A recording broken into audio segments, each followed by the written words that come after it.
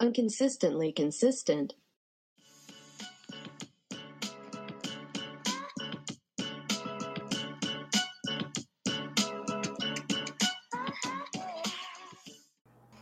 Okay, you do the intro this time. Yes. Hello. Sorry? Just the big like I'm getting ready to give a TED talk. Listen up, bitches. I am about to give a TED talk. Trash called The Ultimatum. The Ultimatum TED Talk. Yes. Hello and welcome back to Inconsistently Consistent, the podcast where we give TED Talks. This is a TED Talk podcast now. We're not going to talk about anything normal ever again. We're just going to have TED Talks about things. Things and stuff. Things and stuff and stuff and things. My name's Rachel. I am part of the things and the stuff. And my name is Melanie. I am the stuff. Exactly. Melanie, how you been? It's been a while since we spoke. Yeah, actually it has this time. Yeah, maybe a whole week? Has it been? I think so, 2 weeks? I don't know. 2 minutes? I don't remember. It's been more than 2 seconds, which is what we know. Yeah. And we managed to get through a whole season of a show in between our last recording and now. I don't know how we did, but we did. I did watch probably 7 of the 9 episodes in about 2 days. Because I was sick. And I was like, just one after the other. Go, go, go. I think I watched 7 episodes in probably a span of 36 hours. Okay. You might have me beat. Yeah, I think I did that. Is that what I did Labor Day, or did I do that the Friday before I started my new job? I don't remember. Anyways, I know I watched a lot of episodes all at once. Yeah. And I was actually really excited for the finale because of those 7 episodes where I was not ready to wait any time in between episodes. Yeah. But then the finale happened and not as exciting as I hoped. So, but did the finale happen? I don't think it did. It didn't happen. I don't know. It was just another episode. It's just meh. It was very meh. I was very disappointed because I felt like they didn't talk about a lot of stuff that they should have talked about. No, it was the Vanessa Lachey show. It really was the Vanessa Lachey show. Legit, everything that she'd ask someone something, and instead of following up, she'd be like, that reminds me of something from my marriage. Let me tell you about me and Nick. Let me tell you about my marriage, because I'm Vanessa Lachey, and I cannot let anybody else have the spotlight. It was just like, okay, we're not here for Vanessa and Nick to interview the contestants. We're here for the contestants to live react to a Vanessa and Nick interview. Minus, Nick wasn't looking because Vanessa's like the spokesperson of the relationship. It's obvious who wears the pants in the relationship. Okay, don't do that gendered shit now, Rachel. I'm just saying. I know. I have offense to this. It's obvious who wears them. It's Vanessa. I would like, on this TED Talk, my objection to be noted. Your objection has been sustained. That means it worked. Yes. Yeah. Yeah. Okay. Okay. Yeah, I don't think you're a very impartial judge, but that was an impartial ruling. Listen. Ruling against me like this, if I was the judge. I don't know if I'm the judge or not, to be honest. I'm just a person who has opinions. And judgments. Exactly. I think we should just start at the beginning of the season. Because it started off kind of on a high. It did. But first of all, let's go through, because I know what you're like. We're going to go through and I'm going to list the couples. I was like, you're going to list the contestants' names, aren't you? I'm going to list the couples because I know you've probably forgotten them. If I start talking about these people, you'll be like, who is that again? I feel like I've got it, Maybe. Okay. So first we had Kat and Alex. Yeah. Didn't like Alex. I didn't really like either of them, to be honest. It was more like a personality thing for me not liking Kat, rather than a piece of shit thing like Alex. Exactly. Then we've got Lisa and Brian. We are going to have a whole ass discussion about Lisa. Okay? Yeah, we could do a whole episode on their bullshit. And they weren't even in the whole season, like throughout the whole season in every episode. I think, was it like episode 3 they left? Or 4? They were, I think it was like episode 2. They was the last time we saw them until the reunion. Yeah. Not okay. Initial thoughts on them? Awful. Next. Awful. Thank you. Next. 1 second. Let's go. The next. Antonio and Roxanne. Okay. Oh, okay. The list I have is different, but yeah, Antonio and Roxanne. Antonio looks very familiar. Oh. And I cannot place, because he looks like an actor in a show I've seen, but I cannot place why, because he looks very similar to an actor in 13 Reasons Why. Oh. One of the, I think the character's name is Ryan, maybe. I'm not 100% sure, but he looks like that character. And I kept looking at him. I'm like, is that the actor? I don't know. Oh, yeah, he kind of does. I just Googled him because I don't remember. I only watched the first season of 13 Reasons Why, and I never kept up with it. I'm not sure if Ryan was in the first season. He was in the first season. He was in the whole show. I watched all 4 seasons. Don't ask me why, but I did. Yeah, I couldn't get through it. Like, the first season, it was like, we're not here to talk about that. We're not here to talk about that. I mean, like, it's a good show, but it's like too heavy for me. Yeah.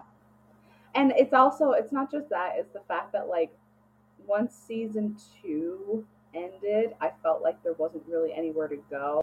And then in season 3, they tried to give Bryce a whole redemption arc, which I was not okay with at all. And season 4 was just about Clay basically diving into the pits of insanity. Yeah. I don't remember anybody in that. Oh yeah, and then just the name Hannah. That's it. Spoiler, if anybody hasn't watched for the whole seasons, Justin died, which was very sad because he has one of the best character arcs in the show. I'll take your word for it, because that's a show I'm never going back and watching. I know. Okay, so we've got them. Then we've got the high school sweethearts, Ryan and James. Okay. How did you feel about them? I don't like James. You don't like James? No, I don't like James. Okay, I thought you said you liked him. I was like, no. But I'm going to say don't, because I feel like I know you better than I misheard you. Yeah, no, I don't like James. I don't either. Okay. I did like Ryan. I did like Ryan. I felt like James was kind of holding her back from things. And he was kind of just like not really thinking about them as a couple. The whole, when they were in their trial marriage section, and they showed like all the scenes of like, from like the hidden camera type of things, and they're like having a fight and how he's acting. Like, he's taking his PTSD out on her, and like the way that's happening, it's totally not okay. Yes. Even for a completely traumatized individual. Speaking from experience, I'm a very traumatized individual. I don't treat people like that. That would not be did. So I was very much like, this girl's got to fucking run. Like, he's got a whole lot of work left to do. But yeah, we'll get back into that. Yeah, and then, of course, Raya and Trey. Such an odd couple. A very odd couple. Yeah, and not in like a fun way. No. Of like, oh, I didn't think the two of them would get along, and oh, they somehow like match up really well. Just like how are you gonna make anything work? You guys are so far apart on everything. And the whole thing about like them talking about they don't have an emotional connection. Mm-hmm. Like, guys, you're on a show about, like, get married or fuck off. Yeah. Right? You're at that point. Why have you not had an emotional connection? Like, I they don't live get it. together. They live together. Yeah, they live together. You know, he's trying to get married. She's like, I'm not ready. I mean, they haven't talked about anything, like whether they both want kids, what they want to do after they get married, what they want to do if they want to live in the same state, Mm-hmm. same city, anything. They haven't talked about anything, and they don't have an emotional connection. Mm-hmm. That's like arranged marriage. But, like, why haven't you figured anything out? Exactly. So I'm just looking through an article to see where the couples are. Apparently they're all still together, which surprises me. Yeah. Okay, so beginning. Yeah, the beginning, I had such high hopes in the beginning. Yeah. That first episode. For our listeners, if you're someone who hasn't watched the show, basically the premise put on by the devil incarnates himself, the Lacheys, is that you have a couple and one of them is ready to get married, the other one is not, and they issue them an ultimatum, and at the end of the process they either have to get engaged or split up for good, or they can go with their new partner. So they do a trial marriage with one of the other people in the couple. Yeah. So they start by dating around, like they break up their original partnership, and then they start dating the other people there to try to see if anyone else that they would match up with.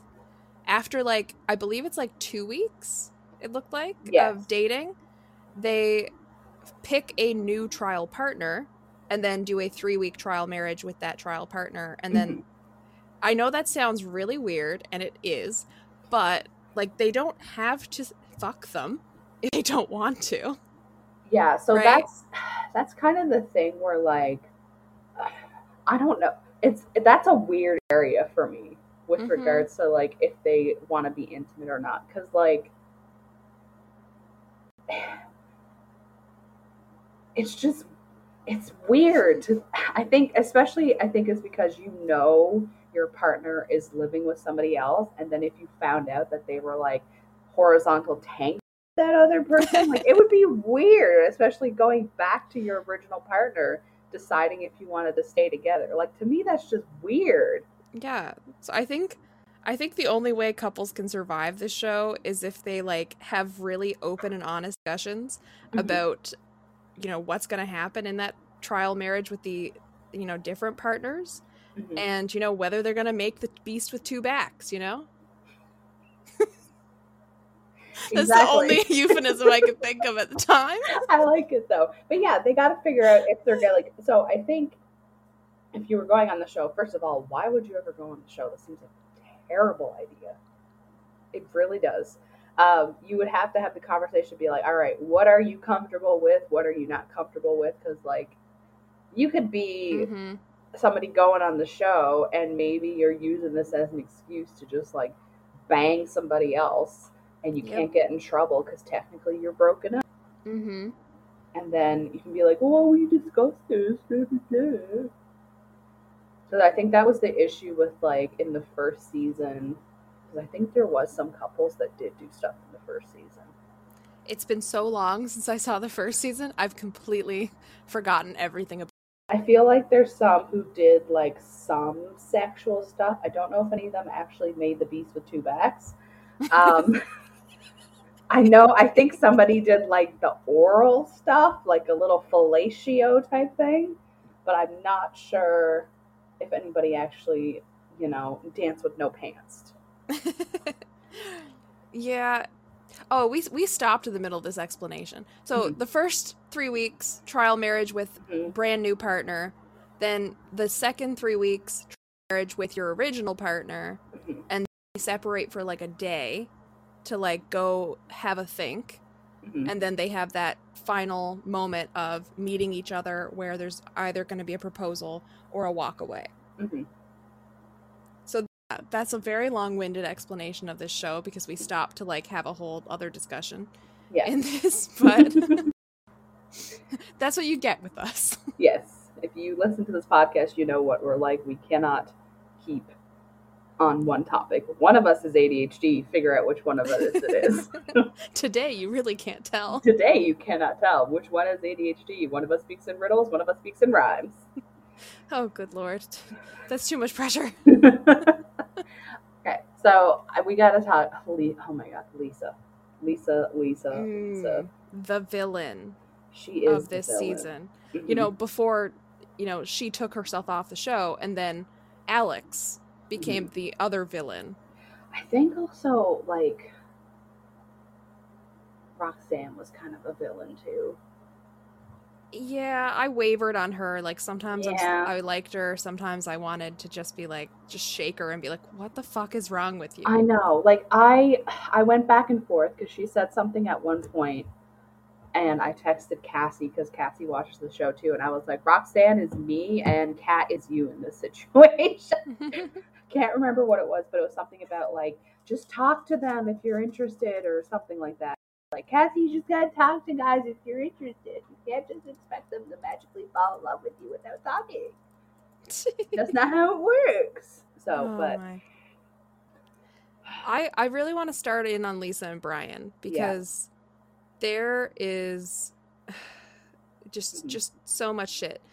And there's the stuff that showed up first. Like, the first drama of the season was in episode 2. They're at this, like, cocktail type of party at a bar thing where they're all, like, taking time to go have little chats with, like, potential partners. But they're also there with their original partner. So they're in the breakup period. Haven't chosen a new partner yet. So they're in this weird thing where you have to watch your original partner have flirty chats with other people. So it's already super uncomfortable. You throw a bunch of alcohol into the mix, and people are going to lose their shit. But I've never seen it get as bad as the Lisa Brian situation. Oh my God. Yeah, that was bad. Yeah. Because, okay, to start it off, Raya, whose original partner was Trey, first thing you should know, she works at Hooters. Does that matter? No. It does to Lisa, but not anybody else.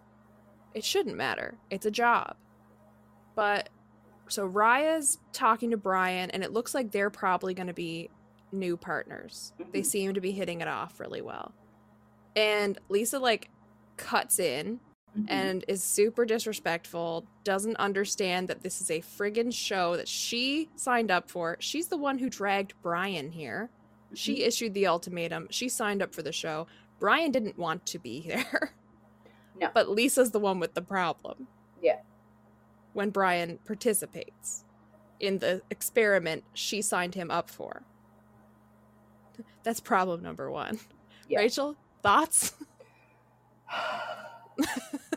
Yes, that sigh says it all.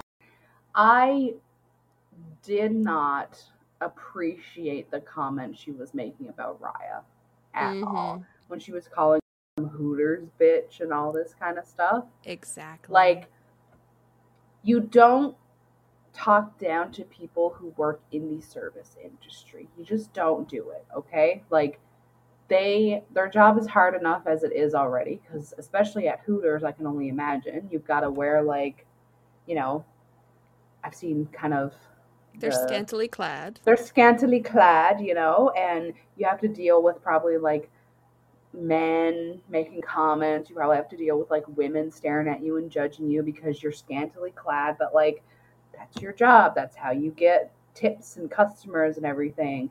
And like, she's doing it because that's what she wants to work in. Whether or not we never know if she's doing it because she like actually likes it or because it's like just a job until she gets somewhere else. That's never clear what's going on. But I think her issue is she doesn't think Raya is good enough. For him, because I'm just looking at an article I found up and it has like what their job titles are. So Lisa, she's vice president of clinical services. I don't know Mhm. exactly what that means, but she's a VP. Yeah. Brian's a financial analyst. Yep. And then you've got Raya, managing server, which like Lisa's looking at it being like, he's not good. She's not good enough for him because like I'm a VP. She's just a server. Serving is a hard job. Managing is a hard job. I've done management positions in like fast food industries. It's a hard job when you have to tell people what to do and make sure everything's okay. So it's just like the fact that she was talking down to her. And I think they said in the reunion that Lisa also worked at Hooters at one point. I was gonna mention that actually. I felt like I wasn't sure then if it was, so I was actually Googling it to double check. But yeah, like she's worked at that, at that franchise. She knows what it's like. Mm-hmm. She's got to know how hard it is to deal with like all the rowdy customers, because I'm pretty sure Hooters is also like a bar. Mm-hmm. So it serves alcohol. So you're at like scantily clad women.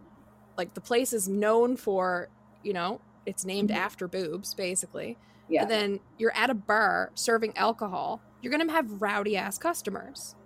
And in any service industry job, like you're going to deal with bad customers anyway. Mm-hmm. So Lisa should understand that and respect her for it. But to me, it's not even just like the Hooters part. It's like, why are you talking down to another human being based on their what income they make, what job they do, if they, like whether they're educated, like what the fuck? Stop valuing a person's worth based on their income or their job or anything. Give some respect to people. I don't talk down to people that like haven't been to law school. No, I don't talk down to people who like haven't done any sort of education. Actually, funny enough, me and Jen, I went out to supper last night with my friend Jen, and we had this conversation about like, it doesn't matter what you did, if you went to school, if you didn't go to school, like it matters how you treat people at the end of the day. Like you could be somebody who left high school, went straight into working, which that's fine. You could be somebody who went to university. That's also fine. You could be somebody who went to college. That's fine. You could be somebody who went to the military. Doesn't matter. You do what you want with your life. But if you're going to treat people like shit, then that's when I'm going to have a problem with it. Yeah. You can be a VP, a clinical whatever she is, and make six figures and have worked your ass off all the time to get there and still be a really shitty person. Exactly. We know people who are shitty people. Yeah. But they think they're better than everybody else because of where they went to school. Yeah.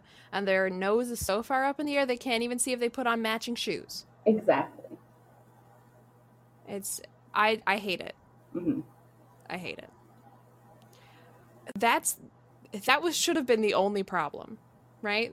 Like jealousy and just calling people names should have been the only thing.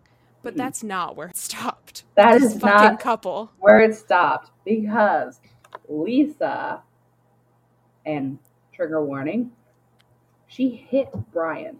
Yes. In the middle of the bar at that cocktail party, in front of all the cameras, in front of all the other couples, except like I think Raya was the only one not in the room because she was off in the bathroom like friggin' crying or something.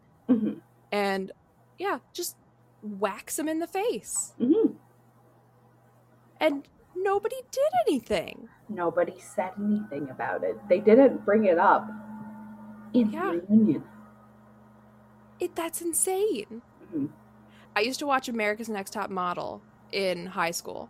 And I can't even remember the season or what was happening, but one girl hit another girl, I think. I think it was back when there's only female seasons. But one girl hit another girl, and they have it in their contracts that if there's any physical violence, you are immediately disqualified from the competition and removed. And that's what happened. And I've also seen it, like, if you watch Big Brother, it's happened where somebody got a fight, and I don't even think it actually came to physical blows, but there was like a push, and they evicted him immediately. Like, there's so much on reality shows now that are like, if you commit physical violence, you are kicked out. Or even like Big Brother's gone as far as like, if someone says the N-word, right? If somebody uses hate slurs in any way, Mhm. they're immediately removed. So why the hell does this go on and nobody even says anything? I don't have a fucking answer. I don't have an answer, and that's what like annoyed me, because I think we talked about this. Mhm. If it had been the other way around, if Brian had hit Lisa, Yep. there would have been hell. Yep. I can Guaranteed guarantee you. Yeah. We're on the same page. We're on the same page. You go ahead. I guarantee there would have been repercussions. There we go. Had to sound it out like I'm a child, because apparently I cannot talk today. There would have been repercussions. They would have been immediately removed from the show, and they wouldn't even have been brought back for the reunion. And you would have seen all these articles about how Brian hit Lisa, and people would have probably started digging into his past, trying to find exes to see if he reacted the same way with them. But because it was Lisa, a woman, who hit Brian, a black man, people don't care. Yeah, and just looking at, like, we've both done psychology, so the bystander effect, right? Thinking about it that perspective as well, because, like, forgetting the fact they're on a show, but they're in a bar filled with a bunch of people who they've become friends with for the past weeks, and they watched this happen, and no one even said, hey, that's not cool. I think the only one who might have slightly reacted was Alex, but that was it. What, did he get excited? I think, like, oh shit, or something like that, if I remember. Yeah. But, like, nobody said, don't do that, or stepped up. If that had been, like, we got to bring it back to gender, but man hit woman, I can guarantee you that there would have been, like, all the women would have jumped up and been like, you're not hitting our girl. And then there's guaranteed, like, at least some of those men would have stepped in and been like, you can't do that, man. But, like, nothing. Nobody moves. They're just sitting there. Like, some people looked away. Like, oh, yeah, this is a personal moment. Don't want to see this. Also, isn't there other people besides them in the bar as well? The camera crew, yeah. So why didn't none of the camera crews step up? And usually, like, you don't see it very often, but, you know, I watch The Bachelor, and they do this too with, like, the cocktail parties and stuff like this. They rent out spaces like this, and they'll just have the contestants in there that are on camera. But, like, sometimes you might see a bartender or something that are, like, running things. But the rest of it, like, sometimes you can see glimpses. There's like, production assistants, and stuff like that, like, running around, like, producer people to, like, help run things. They don't show up on camera, but they're there following cameras, going, okay, get this on camera, talking to someone, okay, come over here, we want you to do an interview, like, to field it. So guaranteed the contestants were not the only ones in that bar, because those cameras were also moving. So there was a minimum camera crew. Oh, exactly. Yeah, and so that there's also got to be people like sound guys doing the equipment for the sound, right? Moving around with the boom mics. So at minimum, there's at least I think there's at least 2 angles. So say 2 camera crew, 2 guys running boom mics. So at minimum 4 other people, and nobody, like, radioed it in, be like, guys, we got a situation. Like, anyone got Vanessa Lachey on the phone? She likes to talk. Maybe she can decide something here. Yeah. I don't know, like, and we haven't even talked about the shit in the parking lot. No. Rachel, tell them about the shit in the parking lot. I don't know if I really remember the shit in the parking lot. I don't remember the order of the events. Like, the slap, because it wasn't even a slap. It was, like, more like she shoved her palm into his cheekbone. Like she was just gonna, like, could have had a V8 him. I feel bad about that. I'm sorry. Could have had a V8, Brian.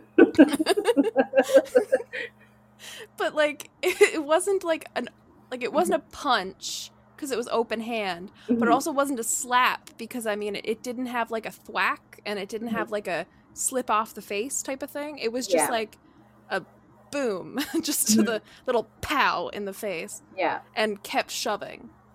So it's like she's trying to knock his head off his shoulders like it was Mm-hmm. like a bowling ball on a shelf. Mm-hmm. And okay, but I don't remember if that happened before the screaming in the parking lot stuff. I think it was kind of all happening like at once. Yeah, it was all that episode, all at that party. Yeah. But like, I don't know if they went out, screamed, came back in, she hit, then went back out and screamed. Because I feel like she went out twice. I thought she hit him in the bar. Yeah, she hits him in the bar. And then they go outside and they're screaming at each other. I don't think they screamed inside the bar. No, but I feel like they went outside and screamed, Mm-hmm. came inside, she hits him, goes back outside, they scream, and she leaves. Probably. That sounds Yeah, right. because I felt like there was 2 times outside, like Mhm. separate. Mm-hmm. And they're like screaming at each other in the parking lot. She's saying she's going to quit the show. She's not going to do this, that she's done. Mm-hmm. And you can have that Hooters bitch shit like this, right? Mm-hmm. She's talking down to him. She's talking down about Raya. And is like keeping his chill. I don't know how he kept his chill, man. Yeah. It's impressive, honestly, to have somebody coming at you that hard and that you're not, like, you don't raise your voice. Mm-hmm. You don't, like, I know he's a man versus a woman, so, like, maybe he's not gonna, like, hit back, but, like, you don't have that urge. Yeah. Like, visually, we don't see him, like, react. Like, yeah, he made some comments, like, you know, who's looking like the asshole now kind of thing. Mm-hmm. But he's like, not reacting the way that she is, which says a lot about them as people, them as individuals, you know? And as a couple. Mm-hmm. Because he didn't seem too surprised.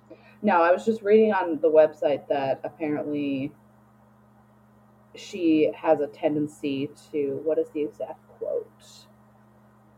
It is, Lisa's issuing Brian the ultimatum because if he's not ready to propose, then she's ready to move on. But Brian is hesitant to pop the question due to Lisa's jealousy issues and her tendency to turn disagreements into explosive arguments.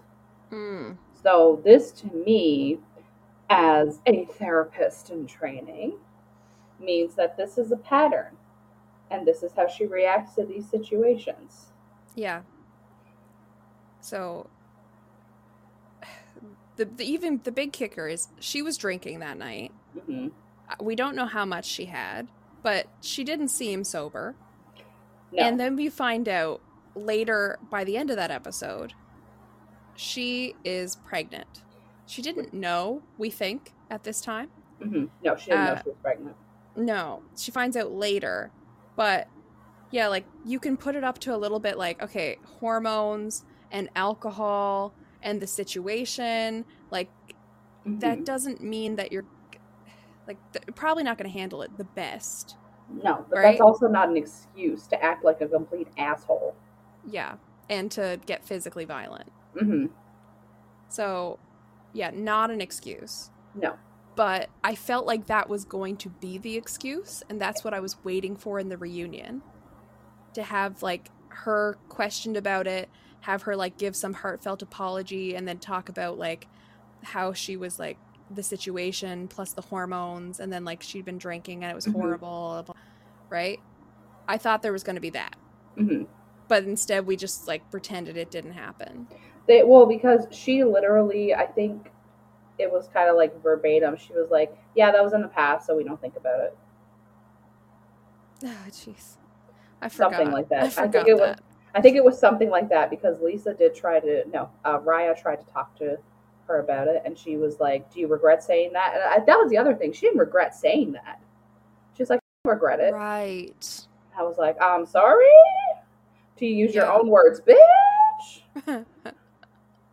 VP bitch. Mm-hmm. Like, the fact that you don't regret saying those things about her is mind-blowing to me. Yeah. You know what VP stands for when it comes to What? Very prickly. Yeah. I checked that.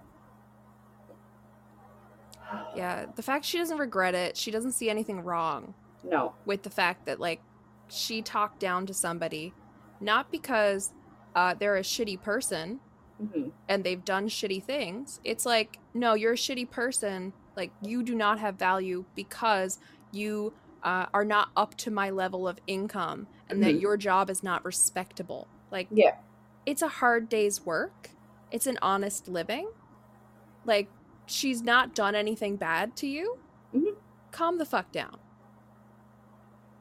I think Not she appropriate. also, it'd be different if, she also made a comment about, oh, I don't think Raya was here for the right reason. She was saying that she was here because she didn't love her man and all this kind of stuff and was just looking for an excuse. It was like something Yeah. along those. I remember that now. Mm-hmm. I forgot that part. Yeah, because there's just so much with Mm-hmm. Lisa, right? Yeah. Oh, speaking of, when she did leave finally from that bar, like after they're having a probably argument number 2 in the parking lot and screaming at each other, Mm-hmm. she was walked out by production people. Yes. So I don't know if they did talk to her at that point and be like, you can't put your hands on anybody in this, like on this show, any of the cast. You have to calm down. You need to leave. But they obviously didn't do anything to reprimand it or to outspokenly talk about it. Because, like, they never made a press release saying that's not okay. They didn't put anything up on the friggin' screen to be like, trigger warning, or we don't condone this shit. Like, sometimes see a show or like a reality show or anything like that where something like that happens and then they also put something at the end that's like a violence hotline. Yeah, because Right? they did that with the episode, I think, where James talked about how he self-harmed. Right. And they put that at the end, if you or someone you know suffers from suicidal thoughts, self-harm, something, they gave like some resources. But yeah, they didn't do that for this one. They just, to me, by not doing anything, they didn't make a comment, they didn't bring it up at the reunion, they didn't make a press release, they didn't put anything on the screen. To me, that means they condone it. Yeah. No, I agree with that, where they didn't make any statements saying like we don't support this or blah blah blah blah. They kind of basically, like you said, them not saying anything is them basically saying we're okay that this happened on the show. Yeah. And they're just okay to sweep stuff like that under the rug. So, like, paranoid PTSD brain over here. But, like, when I see stuff like that, I'm like, okay, if that's what you showed and didn't say anything about, what are you all also willing to sweep under the rug? What else do you think is not a big deal? So. And that is the question. What else have we not seen? Yeah. How do we know this is the only first time that she's hit him on the show? Maybe she's done it more than once. I don't want to throw it out there that she's an abuser, but like, she did act abusively in that episode. She did. And a lot of times people will say, oh, it's the editing, it's the editing. Editing don't make you look like a shitty person. You are the one who said those things with the cameras around, so I can only imagine what you said when cameras were not around. Yeah. And I mean, in reality shows, especially reality dating shows, and I relate everything back to Bachelor. Because of course you do. I love Bachelor. I love watching it because I love the fucking drama. But there's a thing called the villain edit. Of like when somebody on a reality show is given kind of an edit that's tweaked to make them look like the villain to create drama. They didn't have to do that with Lisa. No. Because she hits a person on camera. She calls somebody out in a demeaning way for having a job that she thinks is less than hers. And she's like completely disrespectful and just sloppy. Screaming at people. Mostly Brian. Yeah. But basically, you don't have to villain edit that kind of person. And honestly, I think they didn't give her a villain edit. I think they tried to make her look better. Oh, they did. Right? Like, her edit looked like every time you didn't see her screaming and hitting Brian, she looked okay. She looked like a decent person. Mm-hmm. She looked like no red flags that you're seeing. Yeah. So I don't think they gave her the villain edit. Mm-hmm. No, I don't think they did. I think I think she did that herself. Also, if anyone deserves a villain edit, it's somebody that hits another contestant. Exactly. So why do they think she doesn't deserve one? Netflix, you got some questions that you need to answer. Yeah. We'll submit a list. We will send you a list of questions that we have that you need to answer. Yeah. I think we should move on from them. So they find out she's pregnant. They decide to leave together. They don't get engaged. They come back in the reunion. Same thing. They have a baby now. They're still together. No engagement. Mm-hmm. They're just working on their shit, they said. Yeah. Apparently they're still together as well. Yeah. I feel bad for Brian because I don't know if he's just thinks like this is all he deserves now. Because I mean, I work with a lot of survivors of domestic abuse in varying stages in my law practice, and just like seeing how downtrodden someone can become and how they kind of internalize all of their abusers' words and insults and things and start like taking that on as their own self-belief. It's horrible. Yeah. And I don't know, like, I kind of wonder if Brian's kind of in that, or is he just sticking around because now they have a baby? Yeah, which is not a reason to stick around if you have a kid, because newsflash, having a kid don't fix your issues. No. And also, staying around to have a 2-parent household for a child, that doesn't help the child if your relationship is going to be chaotic and hurtful and you're exposing your child to that. Right? You're actually harming the child by doing that. Because kids learn from their environments. A lot of the times, if you look at, people who have been the abuser in relationships, a lot of times it's because it's not the main factor, but it's one of the factors from what the research has shown, because I've done research on this, is they've grown up in that environment, and for them, that's how you express yourself in a relationship. That's how you handle conflict in a relationship. Yeah. There's also new research out now about like children dealing with abusive situations, and that like, because a lot of people are like, okay, they're a baby, they won't remember, it's not going to affect them. There's actually studies that abuse that they've been subject to or that they've faced themselves and like under 18 months old can actually be the most harmful rather than like over 18 months old. Yeah, your brain is still developing because your brain's not fully developed yet. So like everything is still working itself out, and you're still learning and you're absorbing things, and you're very impressionable at that young age, and you rely on your caretakers to like show you these things. So if you see your caretakers acting this way, then you're gonna like absorb that, and that's kind of gonna be something that you have in your mind. Yeah. And it can also give you issues with authority too, because if you see like an authority figure talking to you, you might think lashing out is the right response to deal with an authority figure. I feel targeted. That wasn't targeted at you. I'm kidding, but I have issues with authority. I know you have issues with authority. Someone tells me to do something and I want to do immediately just go 180 and do the opposite, even if it's not what I wanted to do. It's just that instinctive response. Yeah. It's like, nope. It's a trauma response. Yep. Man, who should we move on to next? Who do we want to talk about? Well, I mean, we've already started talking about Raya. Why don't we jump on that one? Okay.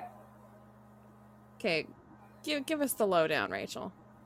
So, I think their biggest issue is the fact that Raya wants to live in the city and Trey does not want to live in the city. And the fact that they've been together 2 years and don't have an emotional connection, as they've That too. realized in their middle of their trial marriage. Mm-hmm. That adds in. Yeah, and they live together as well already. I think they're one of the few that already live together. I don't know if the other ones live together or not. I'm pretty sure Antonio and Roxanne live together. Kat and Alex, I'm not sure. Lisa and Brian did. Ryan and James did not. No. So yeah, like 2 to 3 couples lived together prior to this. Yeah. Yeah. So Trey and Raya, I feel like I like them separately, but together, not as much. Yeah. Every time we see them together, they're just having the same cyclical conversations that never go anywhere. And we see a lot of Raya trying to express what she wants, and Trey, like, just saying he wants what he wants, and I don't know why you can't want what I want. Yeah. In other words, you know? But I really liked Trey when he was with Ryan, the trial marriage partner. Okay, so here's the thing. I was hoping that they were going to end up together. Trey and Ryan? Yes. I was shipping them so hard. I really wanted them to end up together so bad. Because they were just like, they were so good together. Yes. Absolutely. Such similar people. Like, they were similar, and they also had like the same ideas because, okay, Trey was the one who gave the ultimatum. Another thing with the season, a lot of the men were giving ultimatums, which I was... Yeah, they had a good mix this season of like men and women that were giving it. Yeah, I was kind of surprised. But like, it was nice to see that it wasn't just like women being like, I want to get married and have babies, man. That there's men out there who are like, I want to get married and put my babies in you, man. And that's what they said. Yeah. That's what they said. Yeah, and I also liked seeing... I mean, we'll get into it with Roxanne. I liked how they did bring on a woman who was kind of against marriage. She wasn't sure if she wanted kids, and she didn't understand how marriage would still allow her to be an independent human, right? She thought it was like a loss of self and a loss of identity and like giving up freedom, which that's kind of where my mindset hits a lot. So I did like seeing that aspect, you know, commenting on the kind of logistics of the show right now and how they brought in a whole bunch of different populations. But we gotta stick on Trey and Ryan. Trey and Raya. Should have been Trey and Ryan. Should have been. They should have been together. Yeah. I wasn't so sure about Raya in the beginning because I felt like we didn't see a lot from her. Like, she was just, you know, like, she's a beautiful woman. She seemed really sweet, but we didn't know much about her until you start seeing her talk to the other men, and she brings up the fact that, like, she had a hard childhood growing up with single mom who was a pastor, and that, like, sheltered childhood. And then another, you know, trigger warning here, she brings up the fact that she had a miscarriage. Yeah. And how hard that was. And it made her not, like, really hesitant to be, like, jump into whether she wants kids and stuff after this, and she had to kind of struggle with that out. But which is like, I mean, nobody expects that they're gonna have a miscarriage, but I think they are more common than we actually think, and yes, more people should you know, it should be something that's more easily talked about. Obviously, it's not, because there's like a stigma behind the fact that you had a miscarriage, because it's like, oh, what did you do? Like, there's a lot of like, what did you do to cause the miscarriage? Yeah, it's almost like, and it's not this, but sometimes it's almost seen as like a sign of failure, that you like can't do something. Yeah. Right? Like you can't do what it was built to do.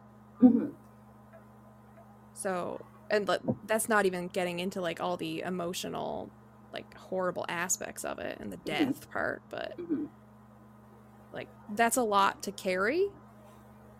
And she said it happened about 2 years ago, which was, I assume, before the Trey relationship, because Trey and her have been together for 2 years.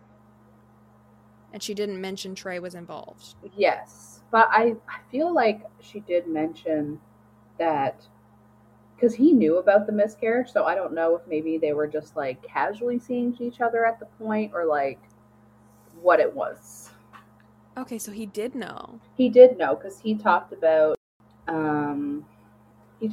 how hard that was, so he knew about it. Okay.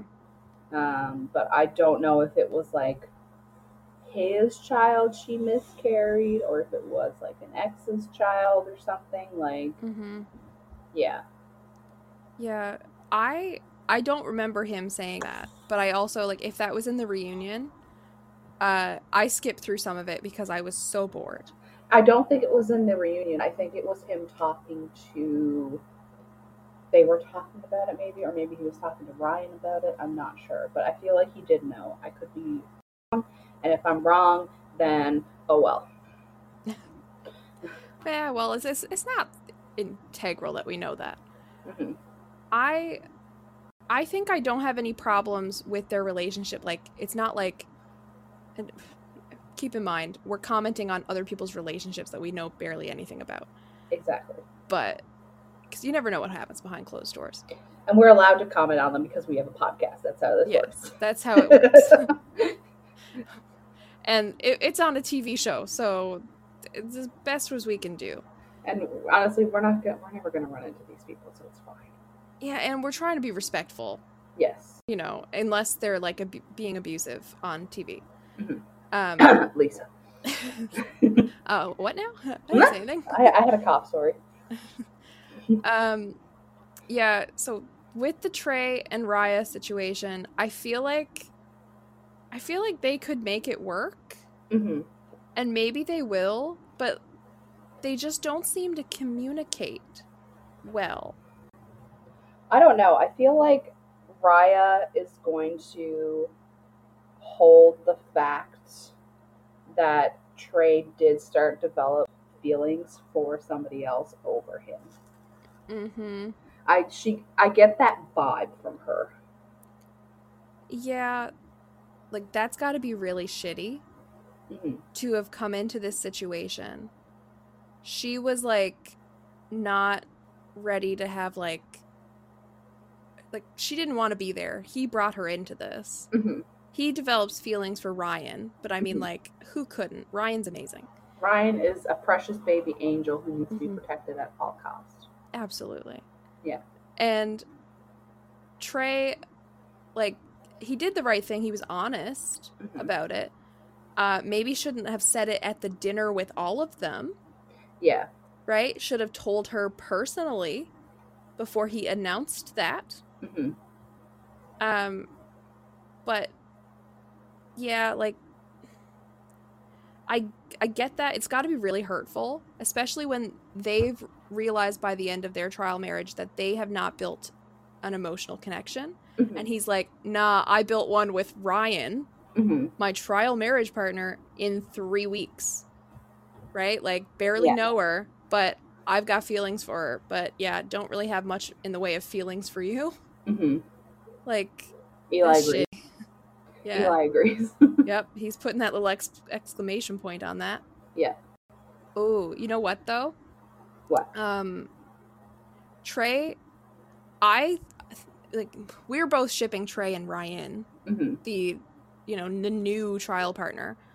So I thought, like, he was like, oh, can we still see each other after this? Like, we could hang out, be friends. He was saying that to Ryan at the end of their trial marriage. I thought that, then plus being at like the dinner where they're kind of telling everybody, here's how our trial marriage went, here's what I learned, and now I'm going back to my original partner to have a trial marriage. Like, at that stage, him admitting that he developed feelings for Ryan, I thought he was trying to lay groundwork to be with Ryan after this, right? And make sure Ryan knew. Yeah. So I was shocked when it didn't seem that way immediately after that dinner, and he's back to Raya telling her, like, he wants to make it work with her. Yeah, I was surprised. Mm-hmm. I kind of wanted that. I really wanted them to get together. Yeah. Is it just like a youth thing? Like, I know Trey's 29, you know, but he seems younger. Yeah, he doesn't. I don't know how one acts like you're 29, because I am 29 for a few more weeks. Yeah. And I just don't. A few. Just a few. Then you're on level of 30 of life with me. We don't want to talk about that, but yes. I'm 29 for 3 more weeks. Ish, give or take. Mm-hmm.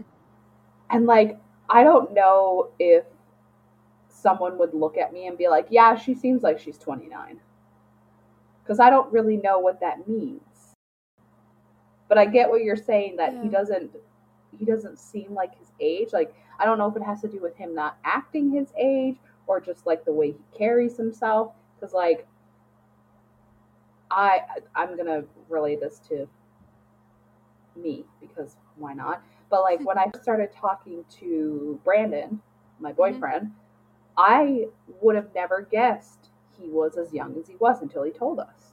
Because he didn't carry himself that way. He didn't carry himself as somebody who was 23. He's 24 now, but at the time when I met him, he was 23. You know, he didn't carry himself as a 23-year-old. Mm-hmm. So maybe, like, Trey doesn't carry himself as a 29-year-old. But how do 29-year-olds act? You know? Like they're in more pain than when they were 25. Exactly. Because it's one of those things that I think we have, like, ideas of how you're supposed to be at certain ages. Like 23, I imagine you're still, like, into partying and going out with your friends and, like, drinking and stuff, and, like, you know, hooking up and all this kind of stuff. But, like, I don't think there's a lot of 23, 24-year-olds who are out there like that. And, like, 29, I think people think by this point you got your shit together. Spoiler alert, you do not have your shit together at this point. I don't have my shit together. I don't know about you, but I don't have my shit together. Yeah, I mean, I think it's... I don't think it's, like, a fair comparison to put on people, to be like, you have to be at this stage of life at different ages or this. Mm-hmm. But I just feel like, and maybe part of it's because he has, like, a young face. Mm-hmm. So you look and see as a young face, the way he, like, interacts with people, it just gives me younger. Like, I would have said, like, 20 or 25 max. And then I'm like, oh, he's 29. So he's basically, like, around the corner from 30.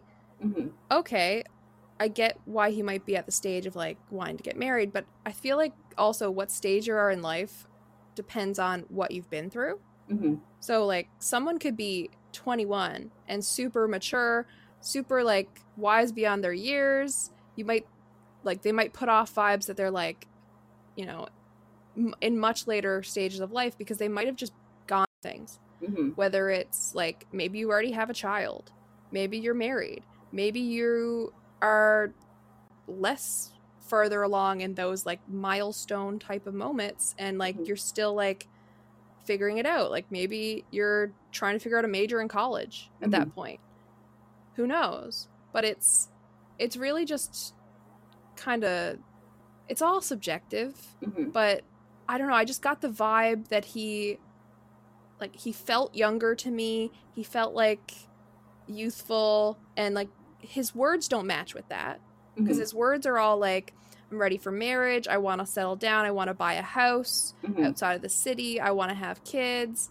Like, he's all ready for that in words, but maybe it's just mostly, like, physically he looks younger, face-wise.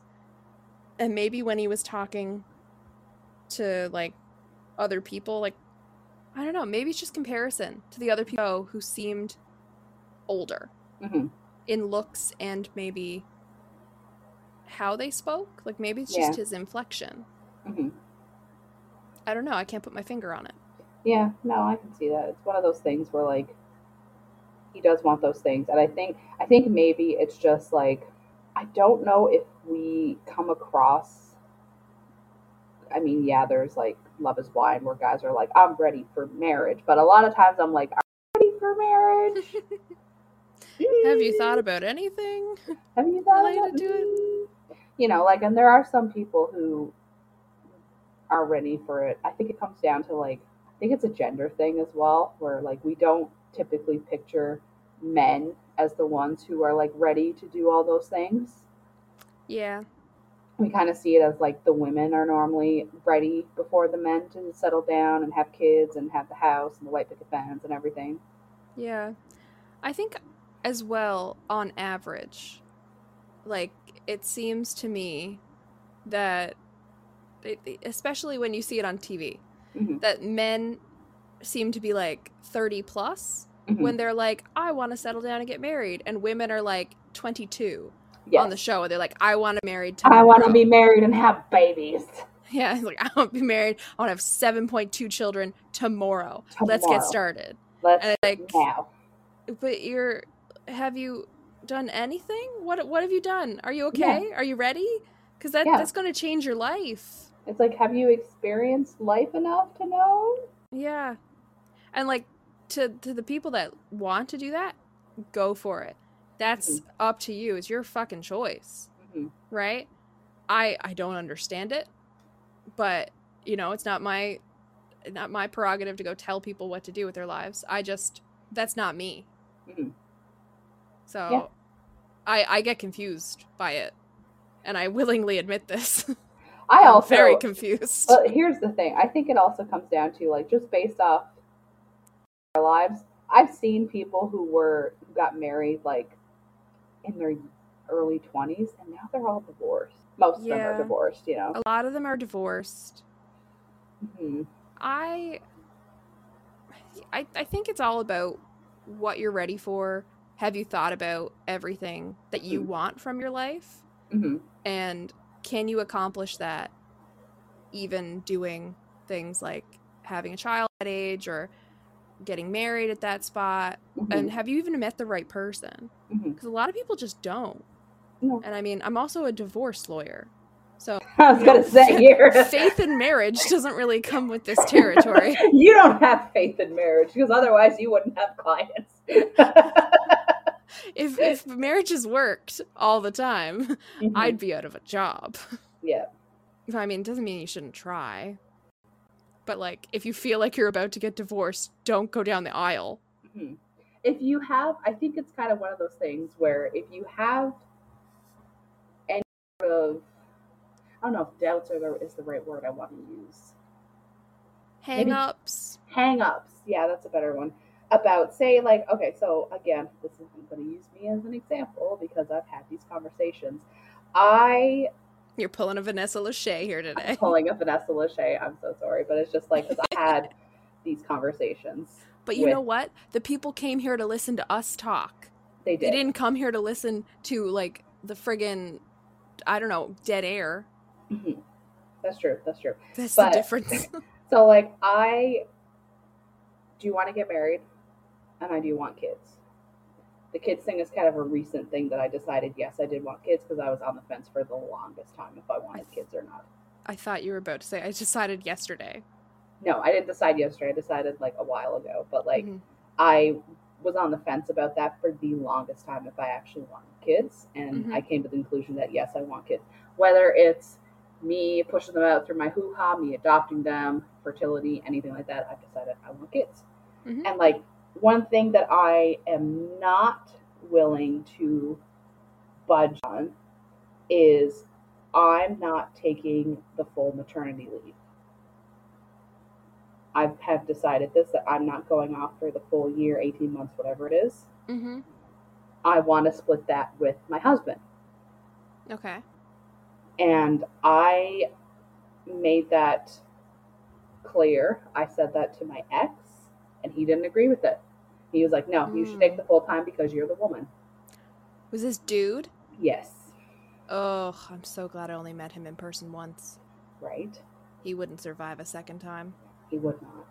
But I talked about this with Brandon, my current boyfriend, and I was like, I'm not compromising this. And I was like, if that's something that you don't agree with, then like there's no point. And his response was, you shouldn't have to compromise on that.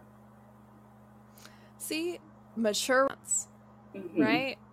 And it's not just about age. It's just about like your emotional maturity, your ability to handle things that maybe like just communicate properly and compromise with people. It's like problem solving. Exactly. He's got Melanie points. 3 more Melanie points. I will tell him he's got Melanie points. I hope someone's keeping a tally, because I'm not. I am mentally keeping a tally. He's got Melanie points. He's also got dad points because he likes naps, and my dad loves to nap. Yeah. I mean, he started me off there with the Pirates of the Caribbean is the favorite movie. I love me some Jack Sparrow. Obsession with Johnny Depp. So I'm already on board. Yeah. Right? And now he's just bringing it home. You know, gender equality. I like him already. Yeah. Yeah, he's all right.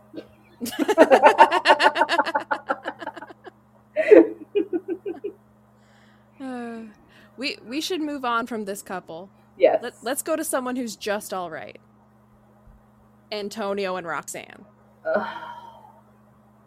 Antonio looks like the actor on 13 Reasons Why. And I kept staring at him and I was like, he looks like the actor. But I know that's not him. He looks very much like him. I did think he looked really familiar too, but I was like, are you just like another white guy? Generic white guy? Generic white guy number 2. So I just put it up to that, honestly. And I don't remember watching a lot of 13 Reasons Why. Like, I just remember the Clay character and Hannah Baker, and that's it. So I went back and forth on if I liked Roxanne or not. Yeah. Because I get being career motivated. And you want to like get yourself to a good point and everything like that. However, I think that she doesn't really think about the impact it has on Antonio.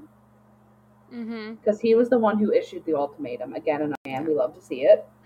And they were together 4 years before the show. Yep. He's 30, she's 31. It's just like, because she's, she feels like he's not, or he feels like he's not good enough for her because he's not on her level of like ambition and all this stuff. And like, the girl does love to work. Yeah.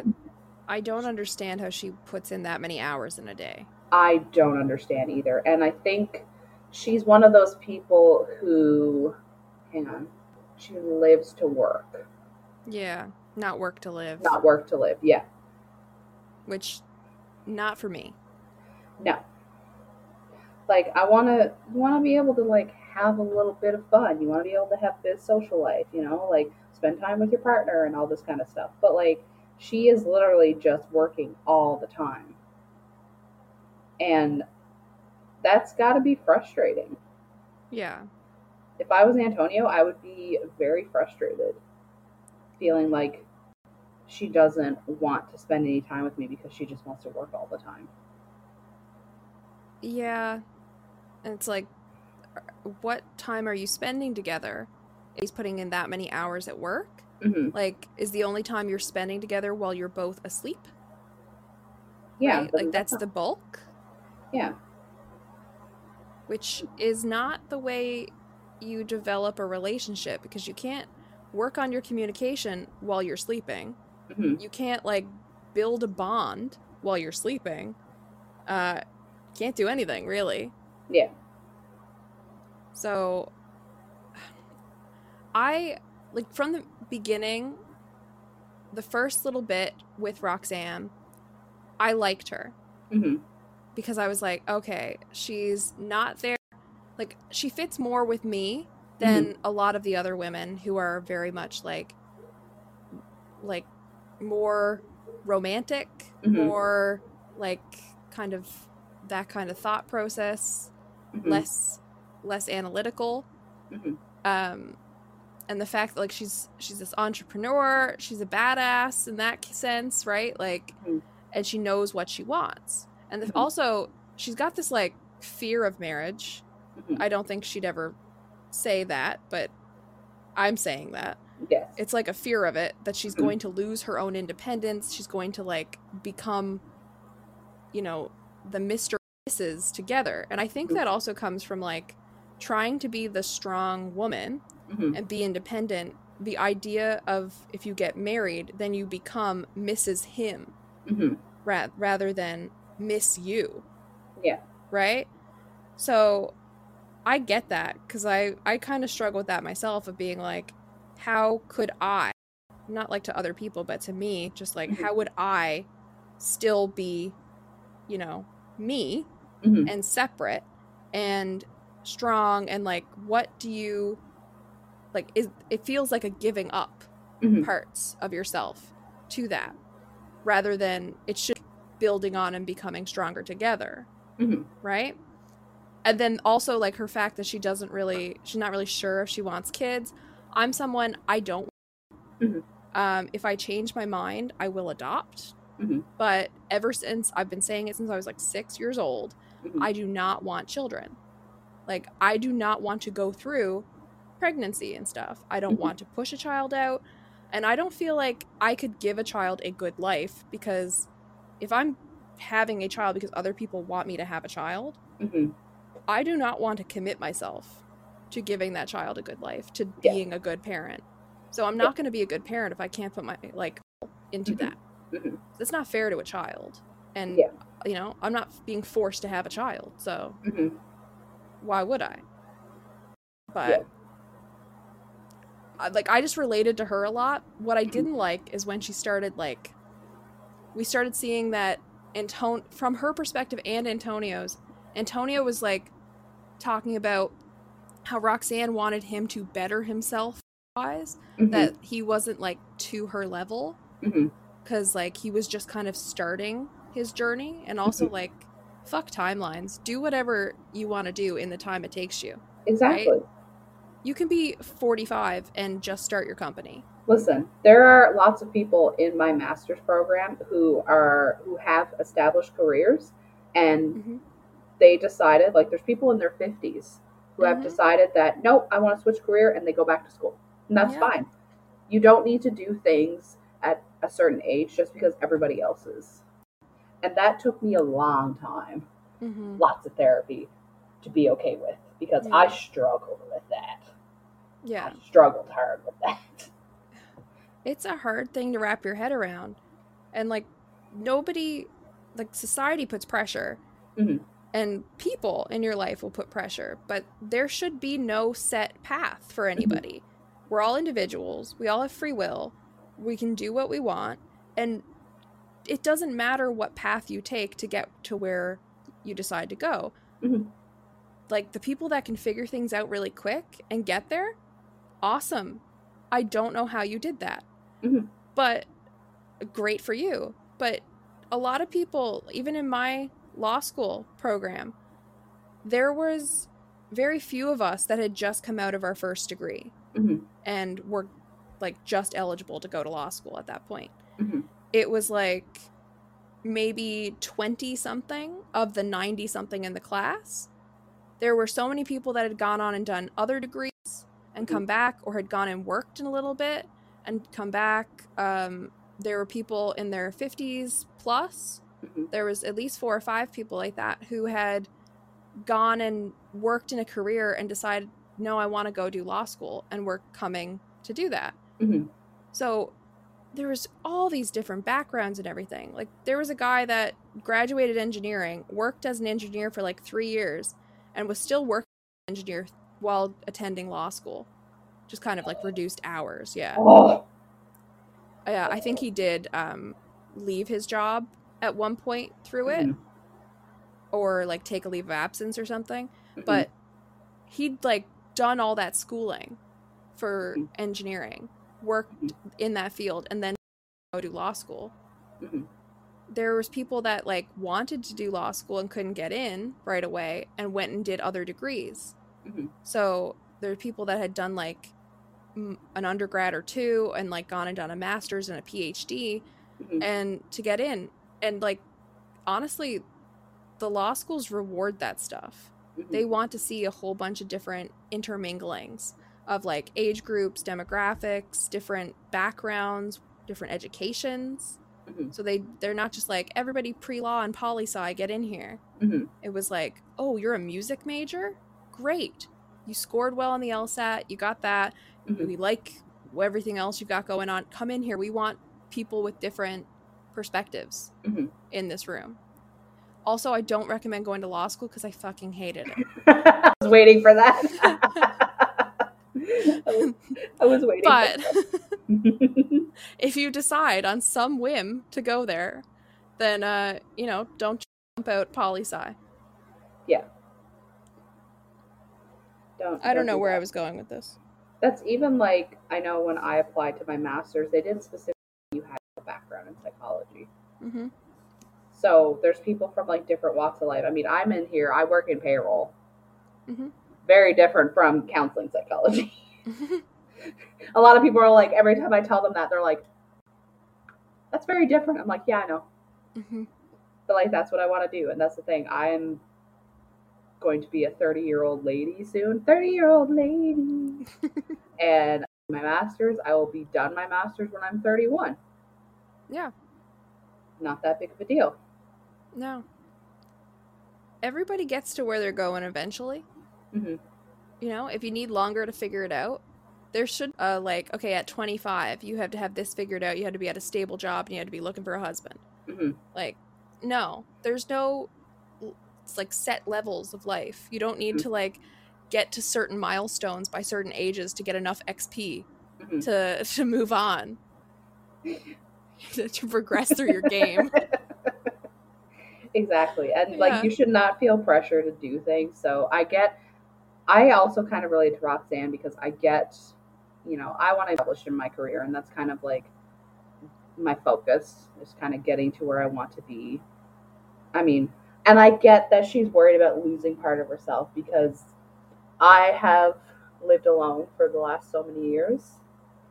And I enjoy living alone. I like living alone. I like being able to do my own thing. I can walk around naked if I want. I can do rain dances in my apartment, I can do like blood rituals in my apartment and nobody's really going to say anything.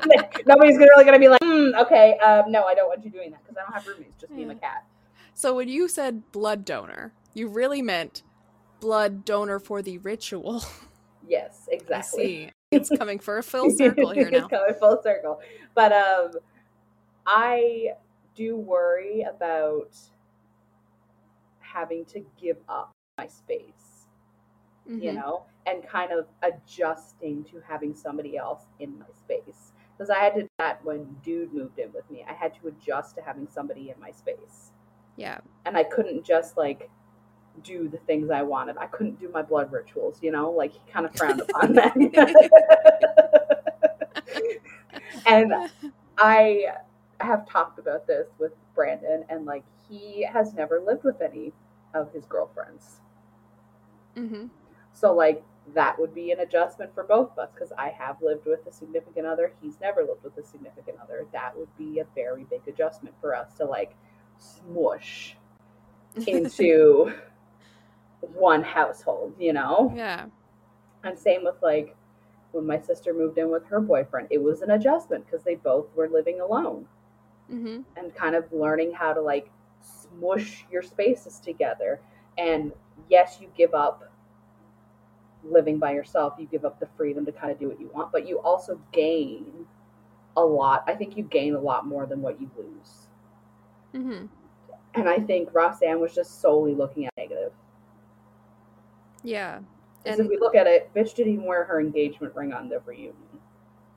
Yeah, that's that's a little bit of a red flag. Mm-hmm. And now this may just be me projecting, Mm-hmm. but I feel like Roxanne's got a lot of mental gymnastics type of work to do Mm-hmm. to get to a point where she can feel like being engaged, getting married, becoming a mom, like if that's what she wants to do, Mm-hmm. is something that's not going to be detrimental to her. Mm-hmm. Because like the only thing, like when she was in a trial marriage with Alex, she was talking like, and from his perspective, when he started talking about like it strengthens you, it like boosts your career, Mm-hmm. that was all the part that she heard, was Mm-hmm. the aspect of like how it could impact her in her business. Mm-hmm. Which, if you're getting into a marriage because of business, Mm-hmm. that's not really the purpose of marriage, Yeah. right? Like, I think she just has some work to do, and you know, I think everybody can benefit from therapy, even Mm-hmm. if you think you're the most well-adjusted person out there on the planet. Mm-hmm. Like, therapy checkup, and to be like, hey, Mm-hmm. I need to learn some new coping skills, some new tools, different things, get a different perspective. Mm-hmm. It can just open your mind to things. And I feel like Roxanne, like, I also feel like Antonio's put pressure on her to be at a place that he's at Mm-hmm. in the relationship and like the romantic aspects, Mm-hmm. whereas in milestones in life, where she's also trying to put that pressure on him with the work stuff. So to me, if you're putting all that pressure on your partner, Mm-hmm. and both partners are doing that, you know, how do you make that work? Because you've got to balance, like, you know, making suggestions and putting your opinion out there Mm-hmm. versus pushing the other person into things that they're not ready for or want, and where their boundaries are. Mm-hmm. And it's all communication. Said multiple times on this podcast, it comes down to communication. And People like, can't communicate. That's the thing main issue. the thing about it is, like, if Roxanne is worried about, say, changing her name, newsflash, it's 2023. You don't have to change your last name if you don't want to. Mm-hmm. You can still be married and stay with your maiden name. Yeah. You could stay and merge hyphenated. You could hyphenate. My mom hyphenated hers. I've actually seen, and I have only seen this maybe twice ever, and probably just because I've, you know, worked in law firms and I, you know, am a lawyer that deals with divorce, but I've seen couples merge last names and create a new. Okay, I haven't. And seen it was that. actually really interesting. So, like, if you and me were getting married, we take our last names and. Wait, do you care if we say your last name on the podcast? Do you care if we say the last names on the podcast? It's on my book. I don't care if they say my last name on the podcast. So we have Rideout and Flynn. If we like merge them, we could be like Ridelin. Okay. Right? Yeah. Like make something cool. Mm-hmm. Or Flyout. Flyout. Now I think I like Lynn better. I don't know. Flyout like a little like zinger to it, you know? It's like, what do you do? Oh, who are you? It's Mrs. and Mrs. Flyout. But Rideout isn't weird? Okay, flying out, weird. Riding out, that's fine. Listen. Yeah. Would you prefer run out? No. Meander out? Float out? No. Flout? Flout. But yeah, she could do that. Like, she could even hyphenate. If she could keep her last name, maybe he could hyphenate so they have like the same hyphenated last name. Yeah. It could be like Roxanne and Antonio Smith John. I don't know. I don't know what their last names are. I'm just using that. I don't know what their last names are, but you know. Yeah. Like, there's lots of things that they need to work out together. Mm-hmm. And they also, like, separately and together, right? Like, communication, of course, they could solve a lot of the issues by just being like, okay, identify what's holding her back. Like, why she doesn't want this right now. why she's not comfortable wearing a ring, Mhm. what to do there, and then figure out what they can be okay with. Because the ring thing, you know, I said red flag, but also I kind of understand it. Because, like, if you're engaged and you have to wear a ring is also historically the sign of, like, the ownership, the property, the giving the, you know, the father gives away the daughter to the man, right? Like cattle. And Moo. yeah, it's like, oh, here's a little collar for your finger. So Yep. I get it. I get that hang up. But, you know, we don't know if they've had conversations about this and if he's chill with it or not, or what, I mean, right? he didn't seem chill with it on the reunion, honestly. He seemed a little, he was not comfortable that she was not wearing the ring. Yeah. So, like, that's probably a conversation to have before you get to a reunion of a television show. Yeah. In front of the public. Instead of just showing up with no ring and then, of course, Devil Incarnate herself, Vanessa Lachey, I see you not wearing your ring! To me, it's like, if you've got a problem with the ring, okay, how do we get around that? Like, are you comfortable if both of you wear rings? Yeah. Are you comfortable if neither of you wear rings? Are you comfortable, like, put the ring around your neck on a necklace? Like, what about the ring is the problem? Yeah. So if you can't identify what the problem is, how can you come to a solution? And how can you come to a solution with a partner if you can't figure it out yourself anyway? Right? I'm like, just wise. I know. You're so wise. You're wise so beyond your wise. years. Because one of the couples brought that up, that, oh, well, why don't you get him a ring and you guys can both wear rings together? And I've seen other people do that. I've seen people in my life who've done that. Jenna and Julian, they had engagement rings because Julian had a ring on his finger before they got married. I forgot about that. Yeah, so like they both had rings. Yeah, I've never seen anyone do it personally, just kind of like TV, YouTube stuff. But I think that's a nice compromise. There's a girl that I know that I met at MUN, and her fiance both have rings that they wear.